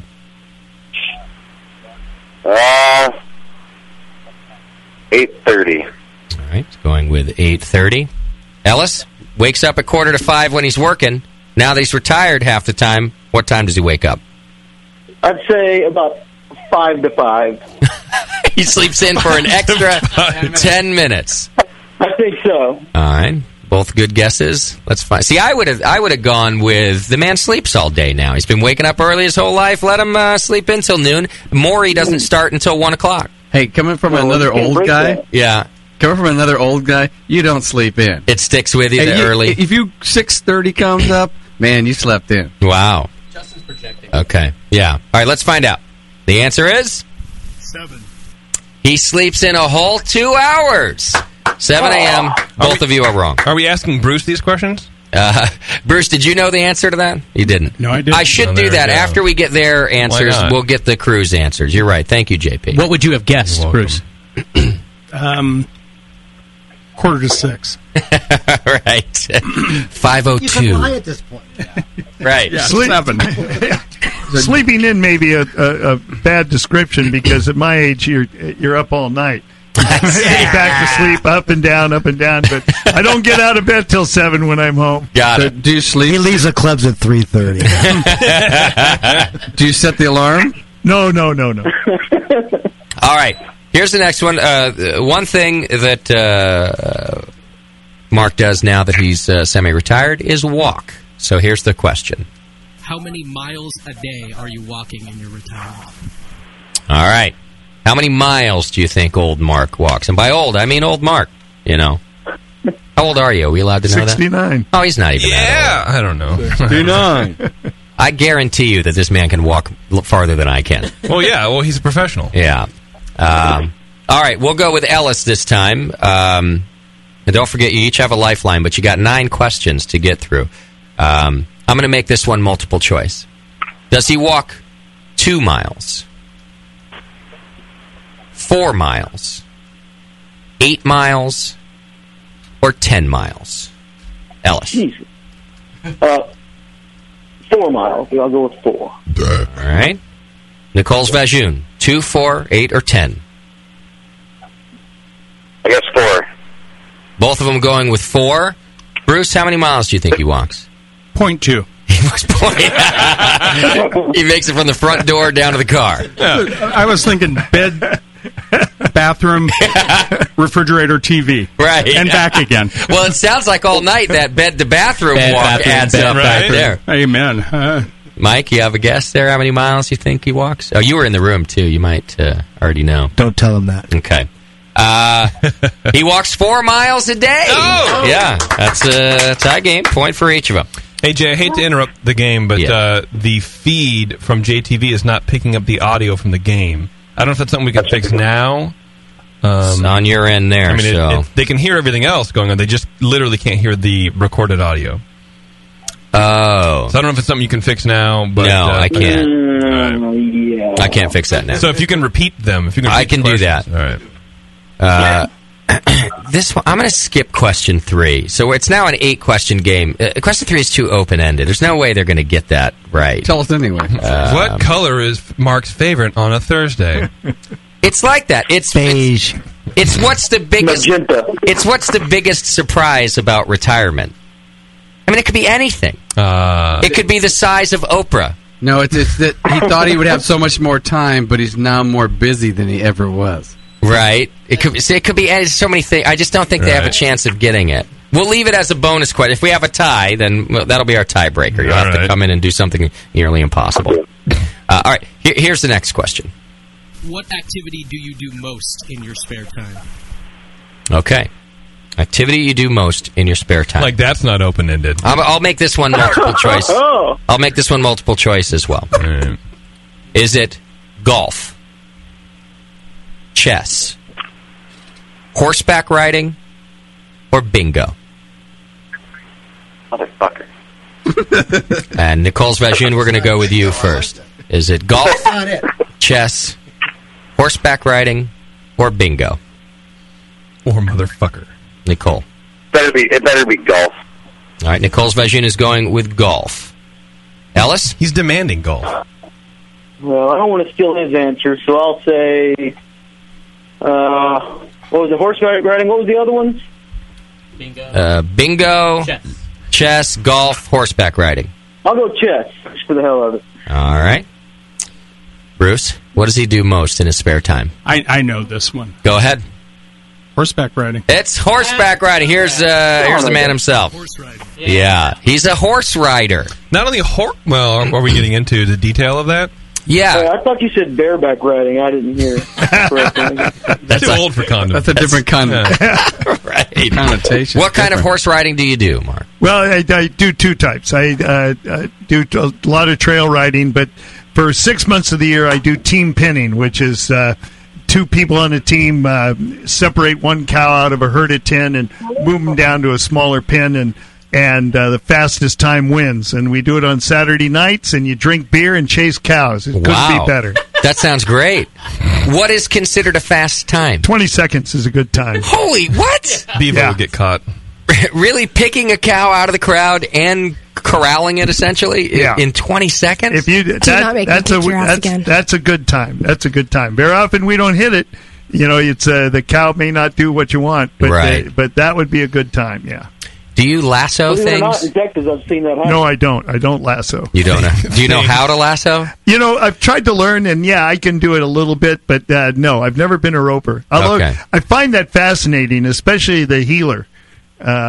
What's the heeler? The guy who throws the rope to get the two hind feet. Two back legs. Oh. Because, I mean, you have to lay it on the ground, anticipate where their feet's going to be. I just think... Oh, I see. I've always found that really fascinating. Okay. But I love pinning, and it involves a lot of beer, so... That's a good... So there's no... you don't get a DUI on your horse inside that ring. Exactly. It's fine. You could be over the limit. I thought he said teen pinning. Teen pinning? That was in his younger... That's my other hobby. It involves a lot of beer, too. Right. Yeah. That's my other hobby, he says. Yeah, way to ruin the next question. And he's 69 years old. Right. The jokes write themselves. All right. It's a tie game. Nobody scored on that last one. Let's go on to the next question. Here we go. Except for Mark. What body part has been replaced in the last year? An entire body part has been replaced on the poor man within the last year. This is not multiple choice. Ellis, which body part do you think he's had replaced? I'll go hip. Going with the old hip. He's falling and he can't get up. All right, Nicole Svajun, what do you think? I'm thinking knee. The knee. All right. Yeah, Mike, you know the answer to this. Bruce, you must know too, right? Liver? Knee. All right, let's play it. On knee. My knee, my left knee. That's right. He's had his left knee replaced. It's changed my life. Has it? Yeah, man, it's good. I'll tell you what. first of all, let me start by telling you that I'm a mess. After the Anchor tour and walking up and down the stairs, my knee hurt for 2 days. Yeah. So I can understand. I don't know what happened. Are you serious? I'm dead serious. You're insane. My knee was cracking and hurting for 2 days. Geriatric. Just so you guys know, Justin's 26. Yeah. All right. Well, that's a point for Nicole's Vajoun. That's 2-1. Close. All right. Let's go to the next question. Here we go. What is the total number of animals you own? Of all types? I have to remember the answer myself. I'm going to show you a number, and you have to tell me if that's right. Okay, so I'll do this multiple choice. What was the question again? How many animals do you own? How many animals does he own? So this includes if they're house pets or farm any animals that the man owns, excluding humans. Right. And he doesn't sell many. Humans? Wait for they die. Okay. Are you ready? Is it 5, 10, 30, or 50? 5, 10, 30, or 50. Ellis, we're going to start with you this time. How many animals do you think he owns? I'll go with 30. All right. It's a lot of animals. Nicole's Vajoun, what do you think? Do chickens and fish count? Yeah. Animals. Fish. Yeah, I'm going to have to go on the upper end, too, then. So 5, 10, 30, or 50? The upper end. That's a lot of fish. Probably 30. All right, you're both going with 30. Let's find out the answer. Bruce, do you know the answer to this one? You don't say it if you know it. Don't say it? But do you think you know it? I think I do. Okay. All right, then. Whisper it to Mike so you can't cheat. And then I'll play the answer. Here we go. Yeah, 49. You're wrong.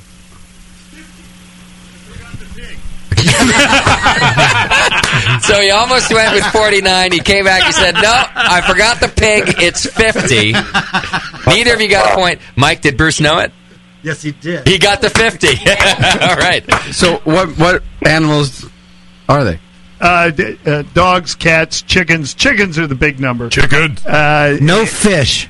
Yeah, fish. Actually, there are fish. Yeah. Well, you Koi didn't count pond. You didn't count the fish. It's more than 50. We're talking like 70 with the fish. Oh, you didn't count the fish? We excluded fish. It's 50 without the fish. That's true. 50 plus fish. Right. And a pig. Don't forget the pig. And the pig. Do you eat any of these animals that you own? No. My wife has a little egg business that she has a lot of fun with, but I've always named my property Useless Acres because animals come there to retire. Yeah, once you name them, you can't eat them. Right. No. She would never cook a chicken. So all these chickens, when they get beyond laying age, they just retire there and stick around. Yeah, I see. Okay. And they get bitchy, too. like any old hen. All right, we got 3 questions left in the game here. Here we go. Here's your next one. Both of you still have a lifeline. How many taps are on your home bar? All right. How many taps are on your home bar? Yeah, so the man who's been brewing at Anchor for this long, I'll do multiple choice. Does he have 0 taps, 2 beers on tap, 6 taps, or 10 beers on tap? The brewmaster for Anchor. We'll go with Nicole's Vajoun this time first. 0, 2, 6, or 10. I'd like to go with Ferrigno on this one. Using a lifeline. Lifeline. All right. Bruce Ferrigno is in. Don't give your answer yet because we need to, in case we can't have Ellis stealing. So we'll move on to Ellis and see if he wants to answer or use his lifeline. Ellis? Well, I'll have to use my lifeline, I guess. Okay. Use me, I was there. So, do you want to use Mike, Ellis? Sure. I would do that if I were you. Okay. Each one of their answers will stand as your final answer. Bruce, how many beers does he have on tap? So white Zinfandel in a box doesn't count? No, that does not. He's got box wine, though, does he? 0. That's a tap. Yeah, that's true. But it's not beer on tap. All right, Bruce says 0, and Mike Your answer? 0. All right, let's find out. 0. That's right. 0 taps at home. That's a point for each of you. Why no beer on tap? We've just never given the employees draft beer. It just usually turns into a nightmare later on because it's too foamy or something. So we have bottles, and I like having the bottles at home, and that's fine. Okay. All right. I thought that was a great question until I heard the answer 0. Like, oh, that threw a monkey wrench. The trick, yeah. Yeah. 2, 4, it could be anything, but when you say 0, ooh. All right. Both of you have used your lifeline. You have 2 questions left, and Nicole Svajun is in the lead by 1 point. Here's your next question. Who wants you to continue working more, your wife or your friends? All right. So who wants him to stay at Anchor more? Is it his wife or his friends? We'll go with Nicole Svajun this time. I think it's Ellis's turn first, friend. All right, fine. Ellis, go ahead. Wow, fair play all around. Can we get the anthem again? You're going to go with the wife wants him to work more. Yeah. All right. See, he's listened to you for about an hour and thinks his wife doesn't want you around very often, Mark. How's that work? Well, she married you for better, for worse, but not for lunch. All right. Nicole Svajun, what do you say? Friends or wife? Other than wife? Sorry? Friends? His friends or his wife? Who want him more around? What? What? Oh, I think it's the friends want him to keep working. Okay, thank you. You all right, JP? All right, let's find out the answer. Who wants him to work more? My friends. His friends. Of course, it's the beer, right? Free beer. Right. My wife doesn't drink beer. Oh, she doesn't at all? She does from time to time. That's the box but of not Zinfandel. like my friends. Ah, right. I think he says that's his wife's box of Zinfandel when Bruce comes over, but Bruce knows whose Zinfandel that is. It's just so easy with that little tapper. All right, that's another point for Nicole Svajun. There's only one question left, which means, and we'll do the last question anyway, but it does mean that Nicole Svajun is our winner. Yeah. All right, we'll have you both play the last round anyway, just for fun. Where is my favorite question of all of them? Isn't even in here, Moscow. What is? Well, I'll do which one? Let's do this one anyway, and then I'll tell you which one my favorite one is. You started brewing at Anchor in what year? In what year did Mark start? Nicole, we're going with you on this one. Nicole Svajun. 1982. With 82, and Ellis. 86. Wow. Do you both know the answer to this, Bruce and Mike? Yeah. Let's hear it from Mark first. 1971. 71. Wow. They were both more than 10 years off. Yeah. That's incredible. 71. Because these guys, there was no life before 1980s. Right. It did not exist. It did not exist. All right, I'll tell you. Here's what I'm going to do. I'll just ask the question since it's not here, and it's not going to be multiple choice. If Ellis gets this one right, I will let him be the winner. Oh my goodness. I will take away all of Nicole's points, Nicole Svajun's points, and give them all to Ellis if he can answer this one question. Now, I will give Nicole Svajun the chance to counter, so he can win it back. We've already talked about horseback riding. What other hobby does Mark Carpenter like to do the most? That question, that is in there, by the way. You skipped it earlier in the game. Oh, I see. That's the one. Got it. Walking. All right. Ellis says walking. Walking. Mark, what other activity do you do? A skydive. The man's a skydiver. Oh, my God. See, that's why I was going to give all the points to Ellis, because who the hell would guess that? Right. That guy's knee doesn't even work. Oh, it's new. It works now. Yeah. I see. Do you skydive while horse riding? I haven't done that yet. That's what I wanted to know. Now, did you just pick this up since you've retired, or? No. I started with that when I was 19 years old in 62. Okay. Got it. Pull up your email, Jay. I forwarded you a picture of Mark skydiving. Oh, I did. Yeah, I saw that. You're in like formation. Yeah, So back in the biplane days. Yeah, exactly. Is that the first thing you jumped out of? Was it a Zeppelin? Yeah, I will say that hot air balloon. Some French guy had this hot air balloon. The golden age of ballooning. Yeah. Right. Him and the Red Baron are pals. It was either Orville or Wilbur that took him up. Mark's like, I met these guys, the Wright brothers, and they took me up. They were right. One of them was pedaling feverishly, and the thing lifted right up. Oh, poor Mark. See, I didn't warn you about this. Yeah. We'd really abuse you at the end of the program. That's fine. We're ageist. But you've been doing this since you were 19. Correct. Wow. And there's been gaps where I haven't done it on a regular, not for a couple of years. But first 10 years of skydiving, I did it a lot, and then I had raised a family, and I'd only do it from time to time with friends. And in the last 12 years, I'm back at it, doing it every other weekend. Every other weekend? Yep, we try to do it. Do your chances of dying jumping out of a plane increase the more often you do it? I don't think so. I think it's probably the same every time. But the sport today is so much different than when I was young. It's unbelievable. I mean, we used to have to sit in a plane for an hour to get to altitude. Now we have one plane that I jump out of. You're up there in 10 minutes, you know. And, yeah. And the equipment is so much better. You can actually fly these things. We used to jump with parachutes that you had very little control over, you know, and now you can have lots of control and great gear and great airplanes. It really is a lot of fun. Okay. Any near misses? Any harrowing experiences? Any brown underwear? The only one of any note is very early on. I was following a couple guys out of the airplane, and my leg got caught under the seat of the airplane, and I was hanging out of the airplane by my leg. Hence your bad knee. Wow. Actually, see, this is the interesting part. That's actually my good knee. And there was one guy left in the plane. He helped me back in.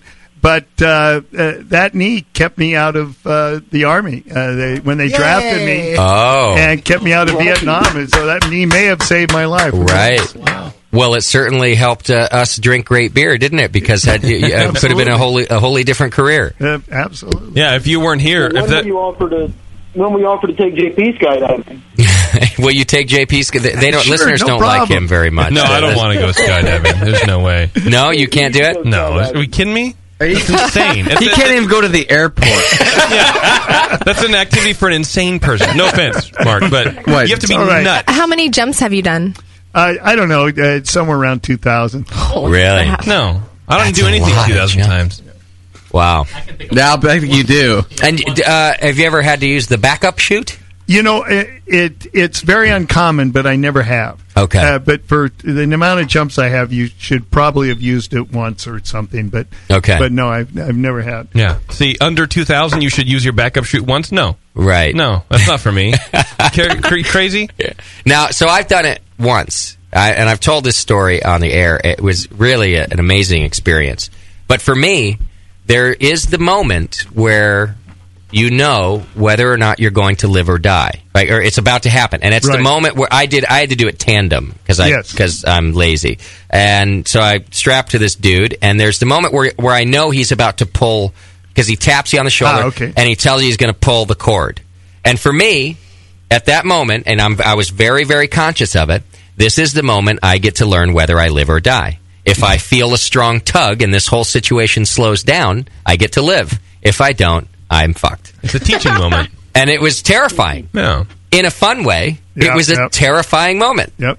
I mean, you are sort of messing with your life, don't you think? Well, yes, I guess so. But it's just a fun hobby. And you're absolutely right. When Art jumps over and I throw out my pilot chute, I'm always waiting. I want to feel that tug. Right. And you want to feel it pretty quickly. That's what I mean. You could kid yourself and maybe tell your wife, no, but it has to go through your mind for a second. Oh, sure, every time. Yeah. But when you left the plane, if you were nervous going up in the plane, as soon as you go out the door, I'm sure you were just completely calm. I mean, because are you insane? I was screaming like a 13-year-old girl. It was intense. It was that's a terrible descriptor, but I don't have another word. It was so intense, and I literally I jumped out and went,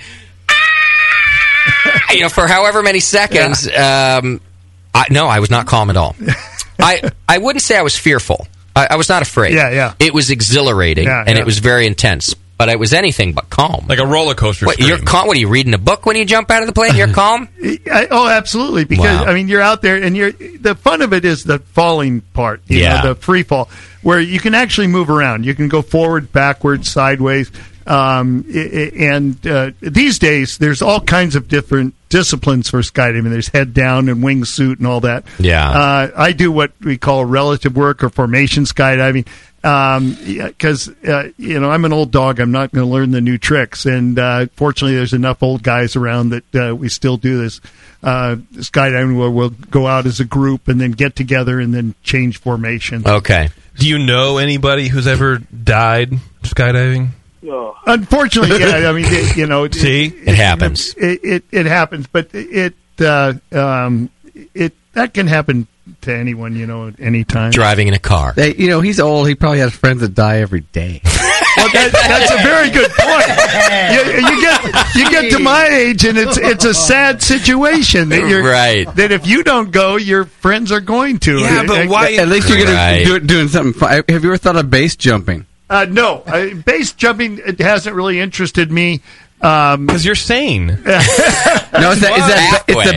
you don't get the free fall. Although I know some young kids that base jump, and I've seen videos of the base jumping, and yeah, it could be really exciting. It'd be a real adrenaline rush, but it's not something I like the free fall. It's that knee. You can't get the momentum going off the building. I would like to know if there's any other brewers out there that skydive, because there's all these records that go on for the number of people that get together in a formation, which is a huge number. But then they'll have records for the number of people over 40, or the number of people over 70 or 80 or 60. Okay. How about the people drinking an Anchor Steam as they're going down? Ah, right. But if we could get a group of brewers out there, we could set a record real easily. Number of brewers? Yeah. Two. Yeah, two.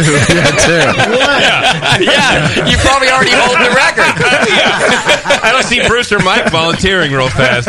Bruce, Mike, you guys ever jumped out of a plane? Hell no. No. I've jumped off the tarmac and run to the terminal, but that's just because you flew into Burbank. But, yeah. All right, any brewers out there, contact Mark Carpenter. He needs some other brewers. What's the question, caller? Did I hear a question about a jump? Oh, sorry. No, I just said Bruce turns green and just jumps. He doesn't have to jump out of the airplane. All right, guys, Nicole Vajoun was our winner. Here's what, you're going to get the grand prize, which is actually, we're going to give you an Anchor Steam prize pack, which will be a t-shirt and a hat, but also, if you're ever in the San Francisco area, they're going to give you 5 spots on the tour. So you don't have to do the waiting list. You don't have to do anything. We'll have your name logged at the brewery. All you have to do is call up and say your name, and you'll have 5 spots for you and your buddies on an Anchor tour. You don't have to wait in line. That's awesome. Or call in early. And Ellis, we're going to give you a prize pack as well, just for playing. So everybody email your addresses to jp@thebrewingnetwork.com, jp@thebrewingnetwork.com, and we'll get you your prizes. Thank you for playing with us. Since when do we do participation trophies? Get out of here with that. Come on. Nah, they brought extra swag. We got to give it away. And it's that medal for showing up. Yeah. Hey, just because it's funny, Justin, do you remember we played a game when you went skydiving? What is the last thing Justin is going to scream on his way down when the chute doesn't open? Do you remember what it was? I don't remember. I do. I wish I worked at Anchor Steam. I don't think that was one of the contestants. Bevo, what was it? I'm sure it was. I think it was something like I never got to touch Bevo's boobs. Or never saw Bevo's boobs. I never got to see Bevo's boobs. Yeah. A close runner-up was "Don't let JP run the Brewing Network." Right. Was that our Twitter game that day? I think so. Something? Yeah. All right. Well, that's fun stuff. And congratulations on partial retirement. It's been great. I've had a great career and still having it, so life is good for me. Yeah. Thank God. The best of both worlds. You still get to hang out at the brewery, and you get a little time to yourself. Exactly. Wasn't there a question about him? What did he believe he'd not see in retirement? The question that I skipped was... what's the biggest surprise? The biggest surprise about retirement. I think the answer there was two things that just how quickly the day goes. That was really a shock. And the second thing, almost as much as just this responsibility lifted off my shoulders. This has been fabulous, because if I'm not at the brewery, I can't be responsible on a day-to-day basis, and so these guys have to pick up the slack. So that's been really nice. So what you've given up in stress, Mike has picked up. Is Exactly. what you're saying, yeah. No, it's absolutely. But a lot, now you say that you get to worry less. But a lot of people, even though you can't control it, still sit at home and worry. You're not doing that? Well, of course you do it a little bit, but you can't. You just It's like when your kids finally leave home. You throw a party. You throw a party. And if they're living at home, you worry where are they at night and whatnot. Once they're out of the house, you can't worry about that anymore. Yeah. Mike says that him and Bruce are the kids. Right. You guys now have the keys to the brewery, and it's getting ugly over there. Yeah, get all your friends over. No parties, Mike. We won't. They're too old to be left home alone. A couple questions. I said I'd get to our chat room questions. Bruce, this one's for you. Are you using runoff stills or fractioning stills? Do we know the answer to that? Doc, do you know what the difference of those are? I think we talked a little bit about it. Right? Yeah, fractioning. I don't know exactly what they mean by fractioning. But continuous is no, they're not doing that. They basically have pot stills. Yeah, we have pot stills. But do you have a fractionating column on one so you can? We do have the column with bubble plates where you could control. That's a fractionator. Yeah, we can control in our one still the amount of reflux. Okay, and so and the other one's just whatever comes over. And you do in temperature. The two whiskey stills are traditional whiskey stills. So if you look inside the head of the still, it's hollow. So it's influenced by the shape of the still, and there's really no manipulation of it after that. Okay. Got it. We did how many jumps? He said over 2,000. I'm still wow about that one. Oh, here's another distilling question. Have you ever tried to use 5 or 10 gallon barrels in order to move the whiskey faster? I guess for the aging process? We experimented. We have experimented with smaller barrels, not that small. Okay. And what's the theory there? That the more surface area? More surface area. So you're getting more oaky into it faster. More extraction of wood flavor. Okay. We tried smaller barrels and didn't really like them. And we use kind of the traditional size for the American whiskey industry, which is 53-gallon barrels. Okay. Yeah. If I could add something to that, we use our barrels are made for us to our specifications. Bruce has attended almost every production. I think he's only missed one, but we've always had someone from the brewery at every production of our barrels, and watching them to make sure they're charred to the certain amount we want or toasted to the certain amount, because we do such small batches that if one barrel were out of spec, it could really change that batch. So we really have a hands-on approach. I mean, that's a whole other topic that you may want to talk to Bruce about someday. Just watching these things when they actually burst into flame and the flames shoot up like 20 feet. I mean, it's really something. But we're not just buying barrels. We're there watching those barrels being made. What cooperage do you use? Is it local? It's like Napa-ish? We're not talking about that these days, are we, Bruce? We don't say the actual cooperage, but it's not local. It's not local. It is American oak, and it's. You have to jump out of a plane to get there. Yeah, exactly. It's a very secret location. There's no roads, and everybody's got the same last name. Right. Well, and it's not the same line that most charred barrels are charred on. No, our barrels are made on a good point, Mike. Our barrels are made on a traditional wine line where they're actually toasting the barrels over a wood fire. The mass-produced charred barrel for the bourbon makers is just steamed wood bent to shape, and then a propane flame actually charring it. Okay. By heating it slowly over a wood fire and then letting it burst into flame on its own, makes quite a difference in the outcome of the barrel. Okay. Well, I would think in a smaller barrel, you get more one-dimensional flavors. I mean, you get more flavor in a short amount of time, right? But just because you have more surface area, not the same. It's not the same because you want that product to leak in and get the deeper levels of the char, right? I don't know how it is with whiskey, but I would imagine for beer it's the same thing. If you do it's like chips versus oak cubes, right? Yeah, different complexity. That makes sense. There's probably some chemical changes that happen over time too. Well, it's not just because if you have a cube, you have more layers of that char, right? So the booze or the beer or whatever will get in deeper into the wood and get the varying flavors versus that one level of char. So you're saying cougar over teenager? Yes. I would never say that. But that's what he meant. How dare you? Yeah, you were describing it. Yeah. Here's another distilling question. Someone he says, I've always wondered if you distill a hoppy beer like a double IPA, is the hop flavor intensified in the distillation? Does it become overly bitter? What happens then? Yeah, we haven't really you haven't done it. Distilled beer, but well, you guys are so afraid of. I have this feeling that this nice guy Mark we know that behind closed doors he's like a dragon. No, he's the Gestapo. He's got that black uniform. Just, there's so many projects that we've done that we haven't really wanted to talk about. Sure, but I understand. But in the one I'm referencing, I think there's enough people doing it now that you could give your impression. Yes. It intensifies.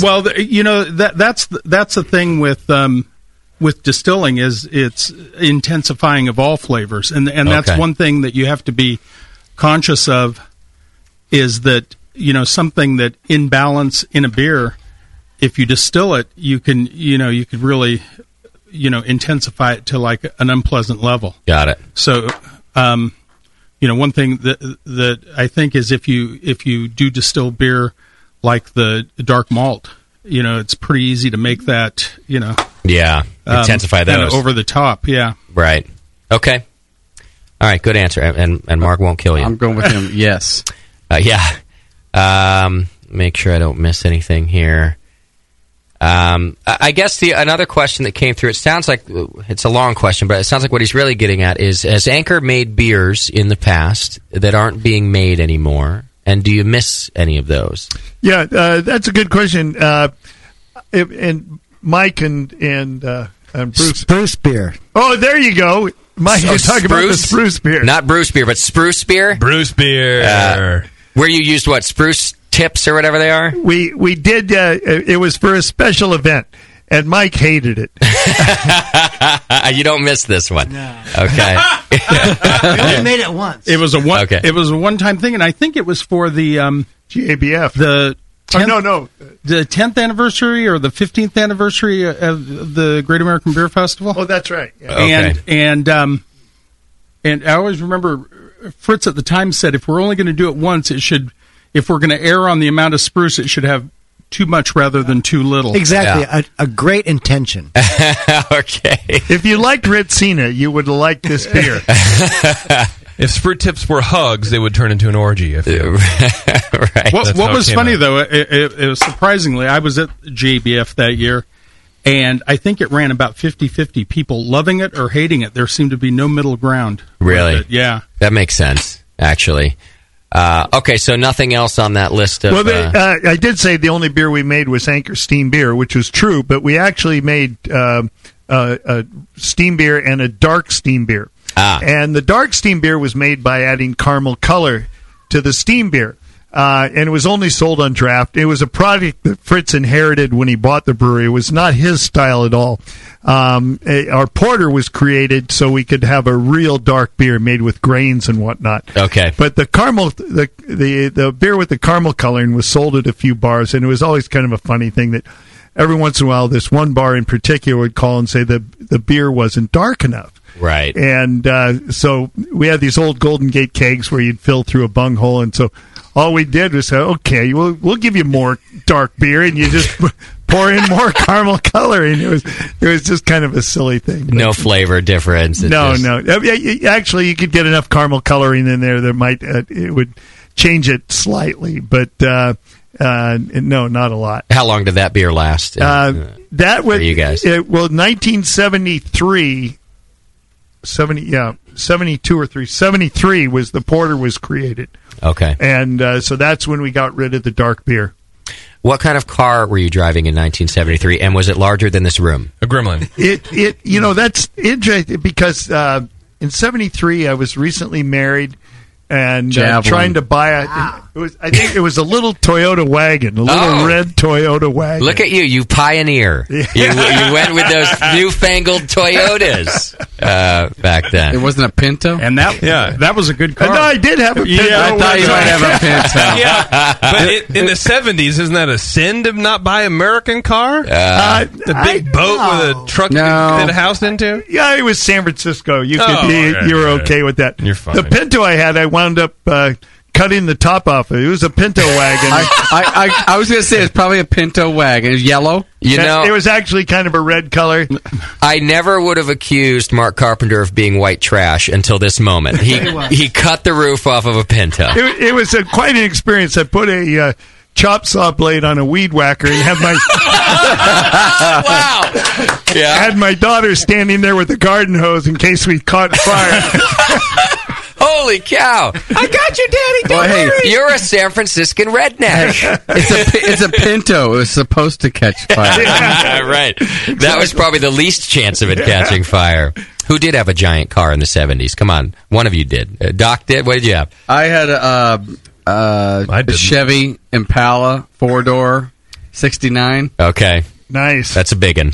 It was huge. Bruce, you didn't have a giant car? You look like a giant car guy. When I started working at the brewery, I had a 69 LTD. Okay.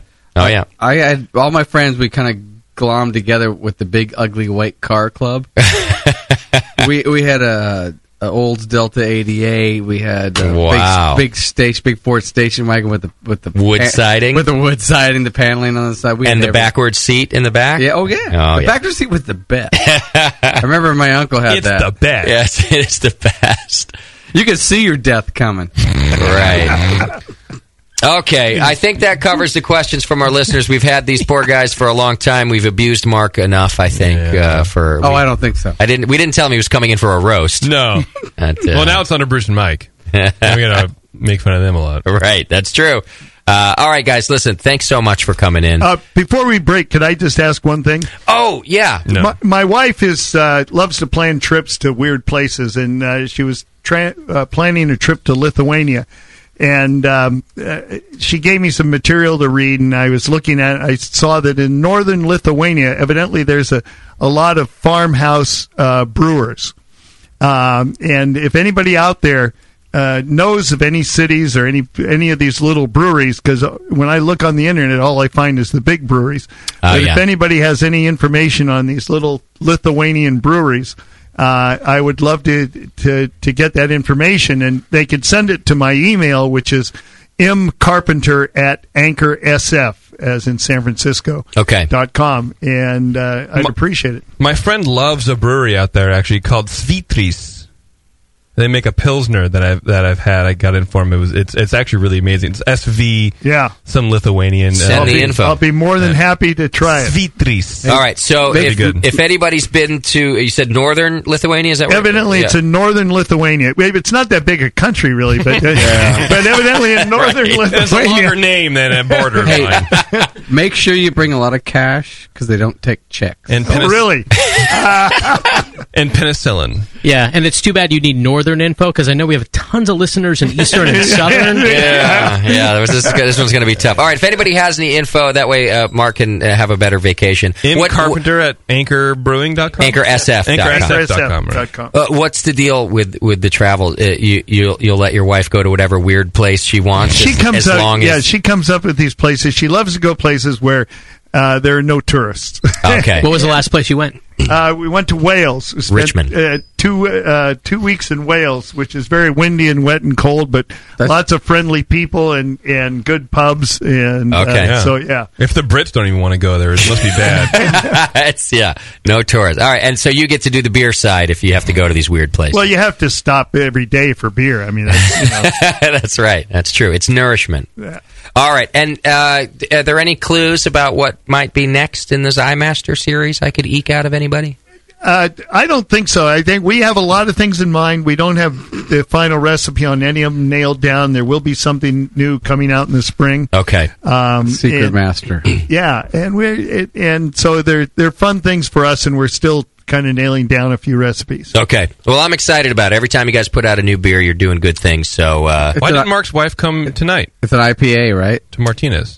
Martinez is an odd place. You could have explored. There's no listeners. Yeah, no listeners. If she's tourists, if she's into towns that look like the apocalypse has started, Martinez is on the top of the list. She'll be here soon. I'll let her know. Right. You didn't get bit, did you? Because if you got bit, you can't come in. It's still a little busy for her. Right. No tourists come here. Yeah, I'll let her know. She'll be here. If she needs a bail bondsman, we got you. Or an antique.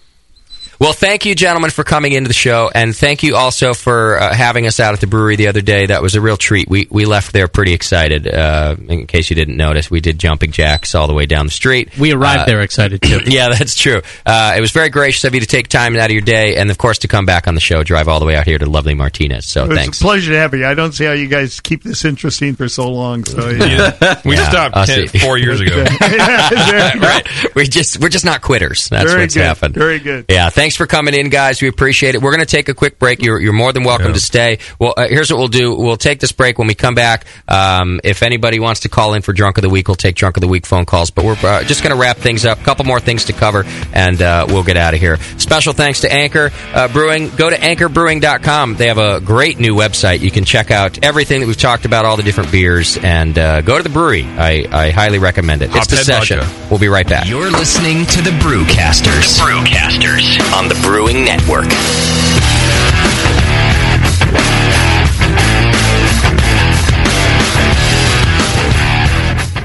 All right, BN Army, it's trivia time. What's the only homebrew shop with over 1,000 recipe kits, $4.99 shipping on orders over $100, and is also home of the Wolf shirt? The one and only answer is Austin Homebrew Supply. For over 20 years, they've specialized in creating recipes such as the best-selling Texas Blonde Ale, Apocalypso, Hop Bomb 2.0, and Double Chocolate Stout. And they just recently unveiled their small grain kits that produce 1 gallon of beer.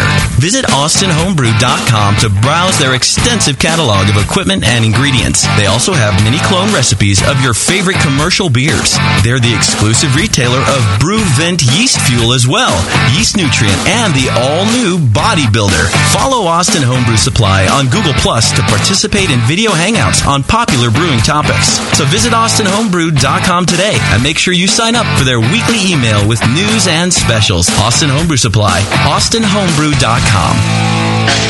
When I order a beer, I want my server to know more about it than I do. I want someone who enjoys good beer and loves helping others enjoy it too.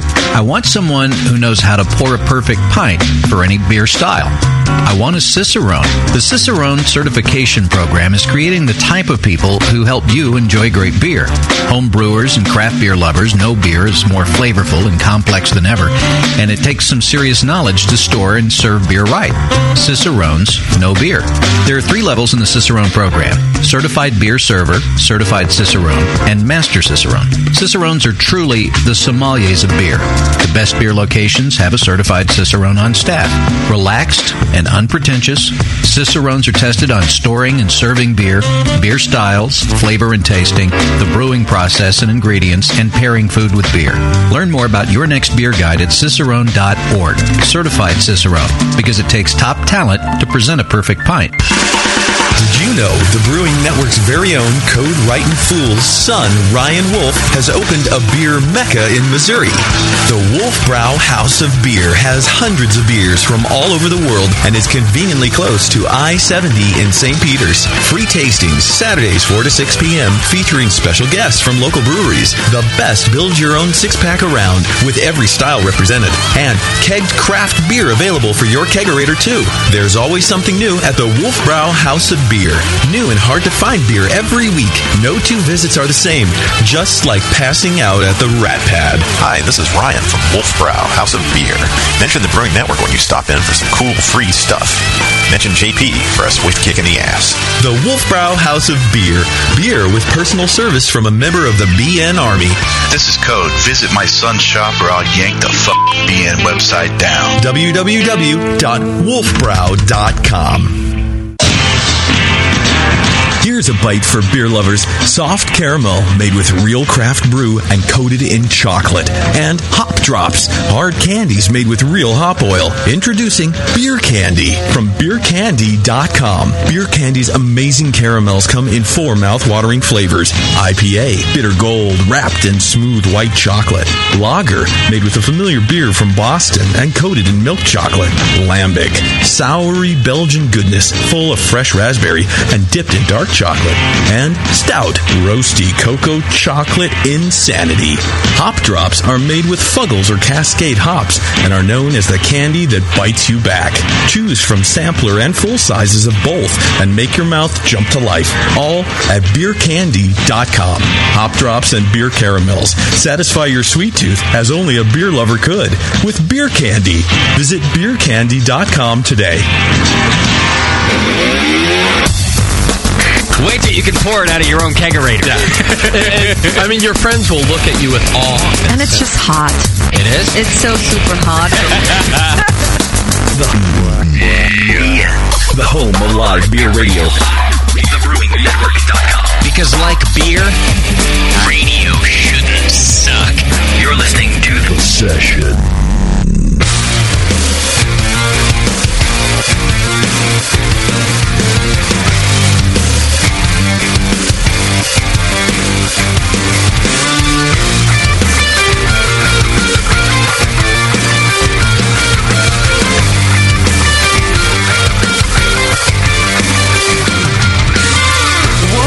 To be confused, one night to speak the truth.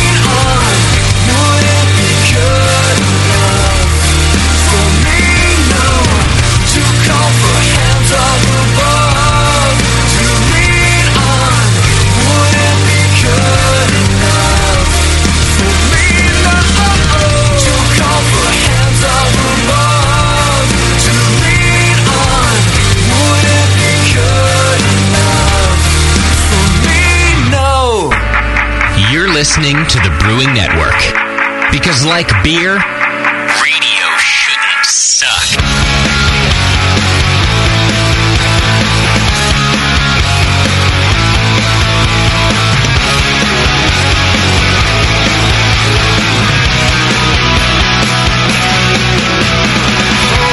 Yes, sir. Thanks for sticking with us. Wrapping things up here. 888-401-BEER, 888-401-BEER if you want to be drunk of the week on the Anchor show. It's a very prestigious show to Skype up to win drunk of the week. Can we have Anchor here at least once a month? Oh, Bevo just cut you off. I know. Give a shit. I'm sorry. We should have them here once a month, shouldn't we? He doesn't mean them. He means their beer. Can we have Anchor here once a month? I have to tell you, I love this stout. Yes. I am all about this stout. You're not a stout guy. Yeah. I think it's amazing. The stout is amazing. I think you have to face the other way from the microphone so that we only hear it. Like turn your head. Yeah, like that. Oh. There we go. Oh, yeah. We're going to write a song for your stout right now, Mark. Your marketing department can have this. This one's a freebie. You know, Andy Wood needs that machine. Yes. Somebody's stout is in my booth. Oh, really? That's probably mine. That sounds dirty. It sounds like a... It has its own music, that thing. The stout is in my booth. Someone's stout is up in my shit, yeah. Skype is now up, Bevo. 888-401-BEER if you want to call in for Drunk of the Week. We just got a couple of things to get to, and then we're out of here. Skype is a reminder that our Winter Brews Festival is January 26th. We got a lot of great breweries that are going to be there. It's in Todo Santos Plaza in Concord, California, our new home. You realize this is the first time that our Winterfest has been held in the same place twice. We keep getting kicked out of places. True. It was the best place ever. It is great up here, and it's the only time that we've done it in the same place twice, and so excited about that. Is Bad Rock coming? I don't know because... Damn. He's not in the budget this year. Usually he helps, and I'm able to fly him out here, but I'm tightening the reins and everything, so I emailed him that, and I haven't heard back from him. I hope I didn't hurt his feelings. I need a handler. You do need a handler. We can find one for you. It ain't the same. No. I need a big, ugly handler. Bruce, I'll be your handler. Have you ever been so drunk that you need a handler? Like a person to make sure that you don't get into trouble? Never. Because he's big. He's big. Doc's a little guy. It creeps up on him. Everywhere we go, Doc needs a handler. Oh, stuff happens. Mark, you ever been so drunk that you need a handler? I happen to know that Bruce has been drunk enough where he should have had a handler. Right. All right, let's go to the phones. I do have Skype open now. We got Grod on the line. Grod, what's happening, buddy? I'm trying to go for drunk of the week this week. Okay. Sound like you've been taking Valium. Or Valium of the week. Yeah, you're talking funny. Yeah. The legal chemical. Well, hang on. I've got some sausages on the grill. On the bobby. He has massagers. He's getting a massage on the grill. For fuck's sake. All right, Grot. On a scale of 1 to 10, 10 being the drunkest you've ever been. Is that metric? What do you think you are right now? Oh, I'm probably a 2, maybe. No. It doesn't mean he's not drunk, though. He's Australian. I mean, come on. That's an insult. You know what? He's so drunk it's tomorrow. Right. Hang on. Let me just finish what I'm saying. He doesn't even know what day it is. He's so hammered. Anyway. Hey, mint julep. What the fuck? Last week, that guy with mint julep. What a pussy. What are we talking about? It was, what if Scott had a kid? What would its name be? No. The mint julep guy. I don't even remember. Was he our drunk of the week? Is that who got drunk of the week? I fucked him on that. That was a joke. That's awesome. Grod, you're in the running for drunk of the week, man. Yeah, hang on. Hey, yeah. Don't you fucking cut me off. I kind of want to write a song about everyone who calls in right now. I want one time, Grod, make your case. Why should you be drunk of the week? Every time you call in and just nothing happens. Well, realistically... I've never called in for drunk of the week before. Actually, no, I lie.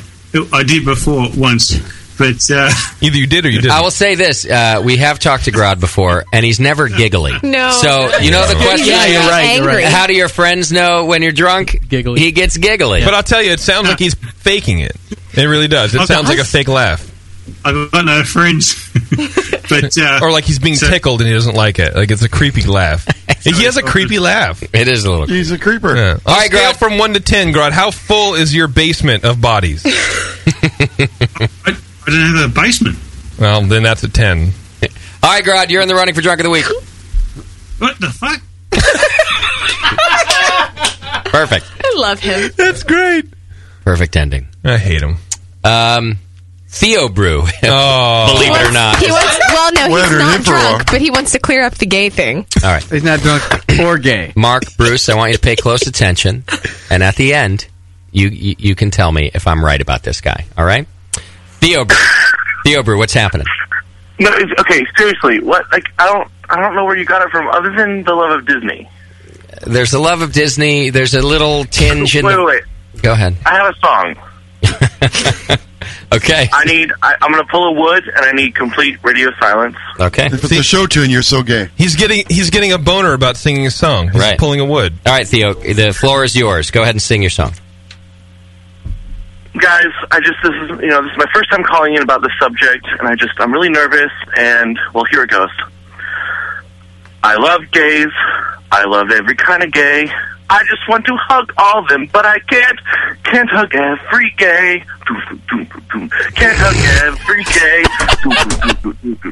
So anyway, I am a gay lover, and I love to run. Okay. I'm sorry, I'm thinking about gays. I really love all gays. You know what look I'm seeing on Bruce's face? It's shock and horror. I feel like I'm Bruce's son right now, and I've disappointed him. That's the look I just saw on his face. Just shaking his head in Total offense. Because here's what it was like. This it was. I like you. I respect you. I like you as a person, but I'm very disappointed. This behavior. we need to talk about this behavior of yours. Yep. I think about how cute they are. Okay.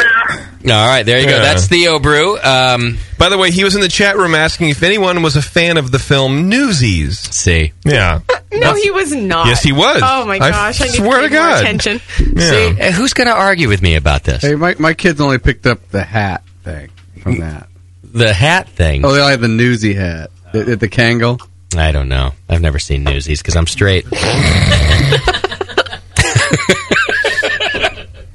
One of your kids is going to be gay, Doc. You know why? Because you deserve it. It's probably going to be Parker. You think so? Yeah. No, it's not going to be Parker. Yeah. Bryson's the thespian.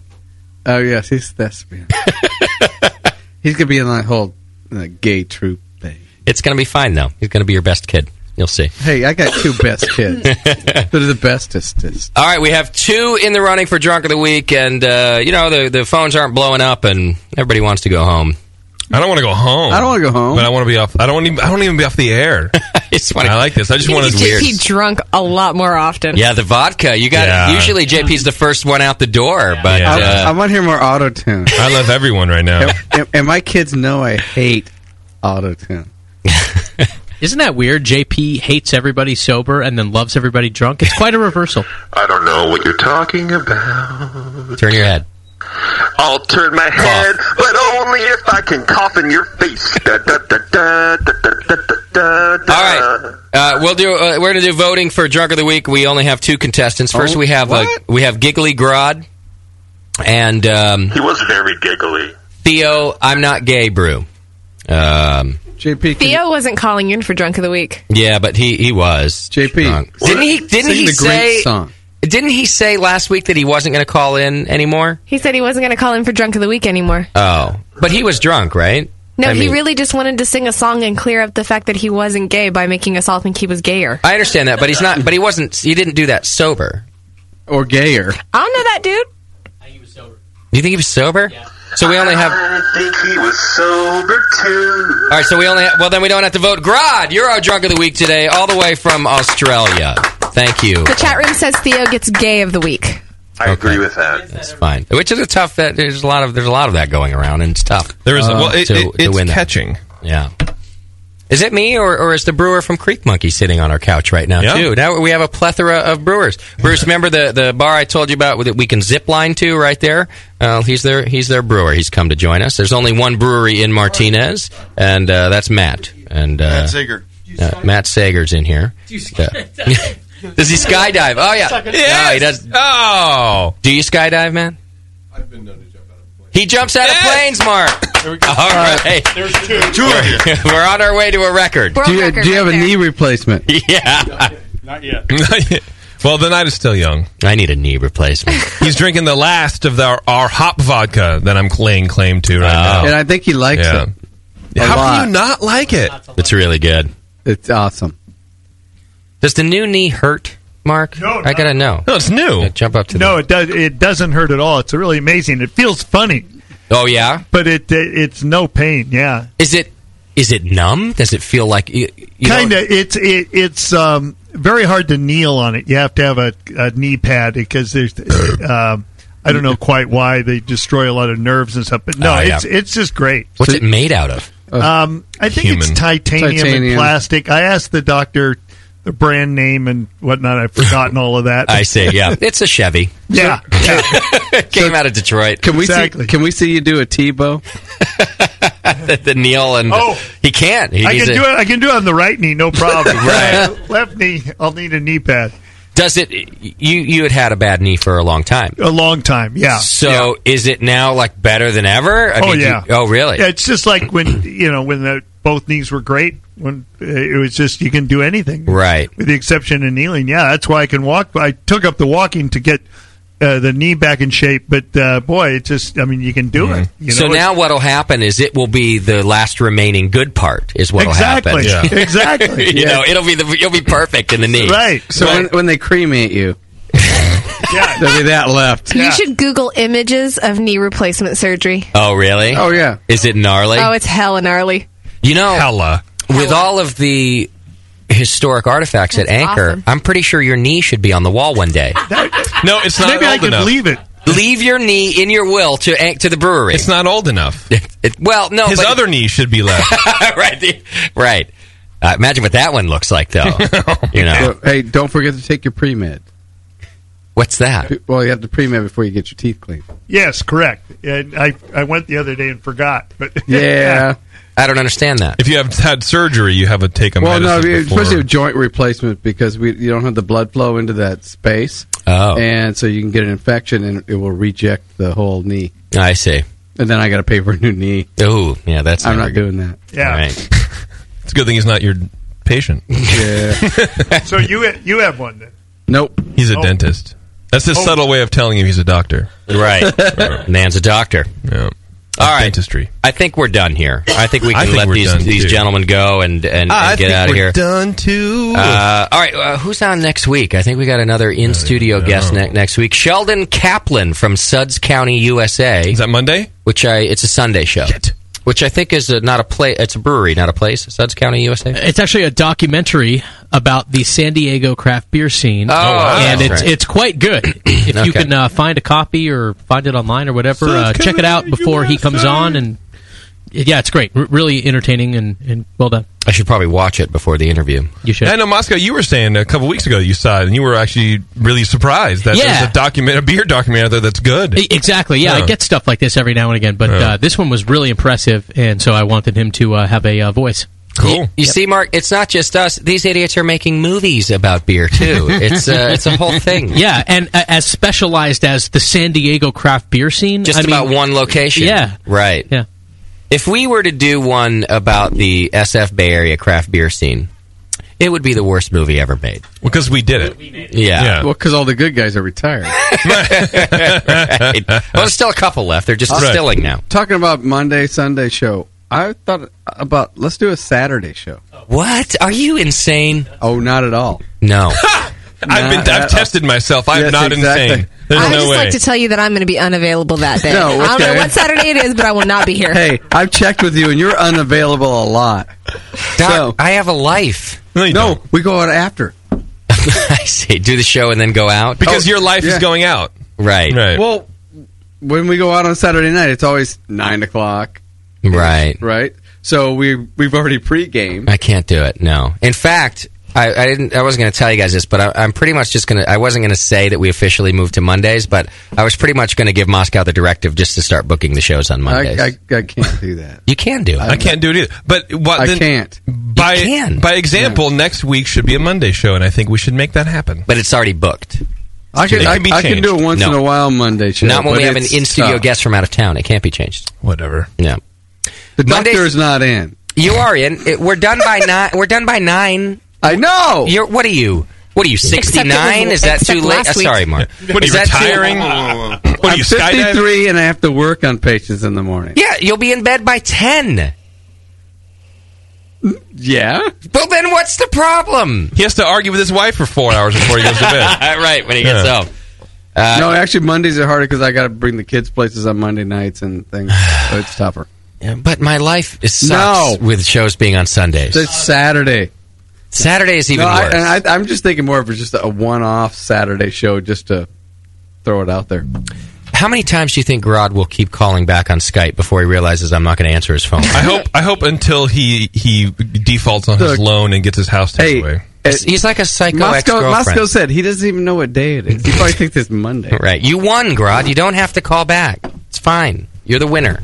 You've won in life. An acceptance speech? Well, that means I have to post a medal to Australia. So that call just cost you $24.95. It's okay. Oh, I'd like to hear the acceptance speech.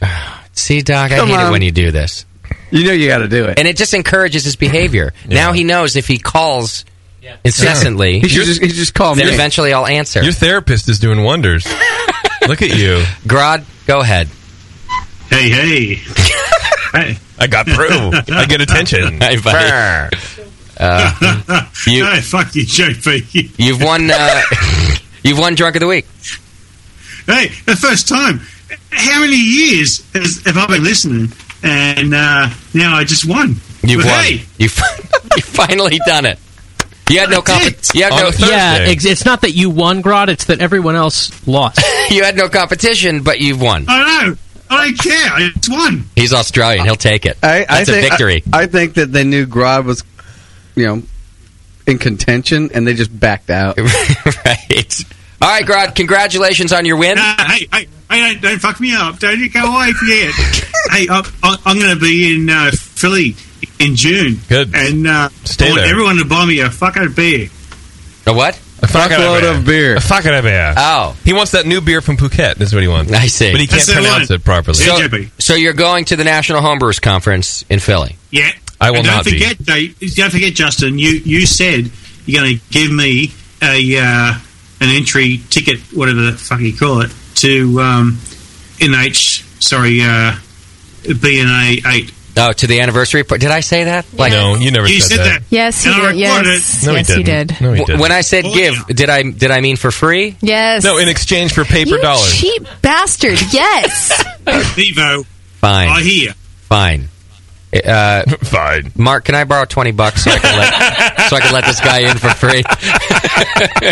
All right, Grod, you're in for free. Damn it. Also, too, I wanted to say that I called back just to piss DP off for Yeah. of the week. Why don't you go tag me on... Two calls in one day. Yeah. Fuck him. Why don't you go tag me on 89 stupid photos that you post? All right, thank you, Grod. See, now JP is just going to start making Facebook insults. And no, I'm not. Who knows what those mean anyway. All right, let's get out of here. So next week we've got the filmmaker Sheldon Kaplan from Suds County, USA. It is a Sunday show, which makes Doc happy. And do you think I could do the plugs in auto-tune? I don't know if I don't think speech works. I think you have to sing into it. Then sing the plugs. You think so? You think that would be a detriment to our sponsors? Well, it's going to be to the tune of your song. So that's true. Does he have enough time over the JP's an asshole? You have 1 minute and 8 seconds. You actually have 1 minute. I can try it. Let me try it. Get it ready. Make sure you turn away from the microphone. Oh, it's ready. Okay. Are you ready? Are you ready? All right. Thanks again to Anchor. Go to anchorbrewing.com right now and check it out. You can see all the beers that we've talked about today. And check them out at our Winter Brews Festival on January 26th because they'll be pouring beer there. And by the way, you guys are all invited to come. I'll put you on the guest list. Doc will be paying for your ticket to come in. Oh, as long as you're pouring me beer.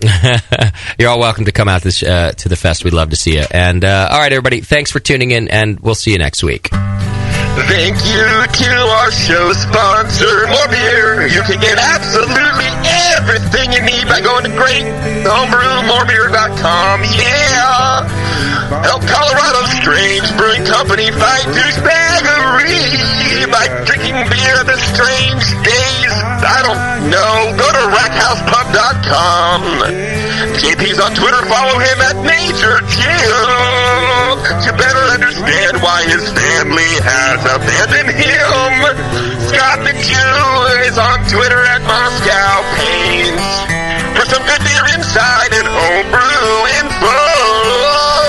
Follow Nate Smith at Nathan Homebrew and Mike McDowell at JC McD.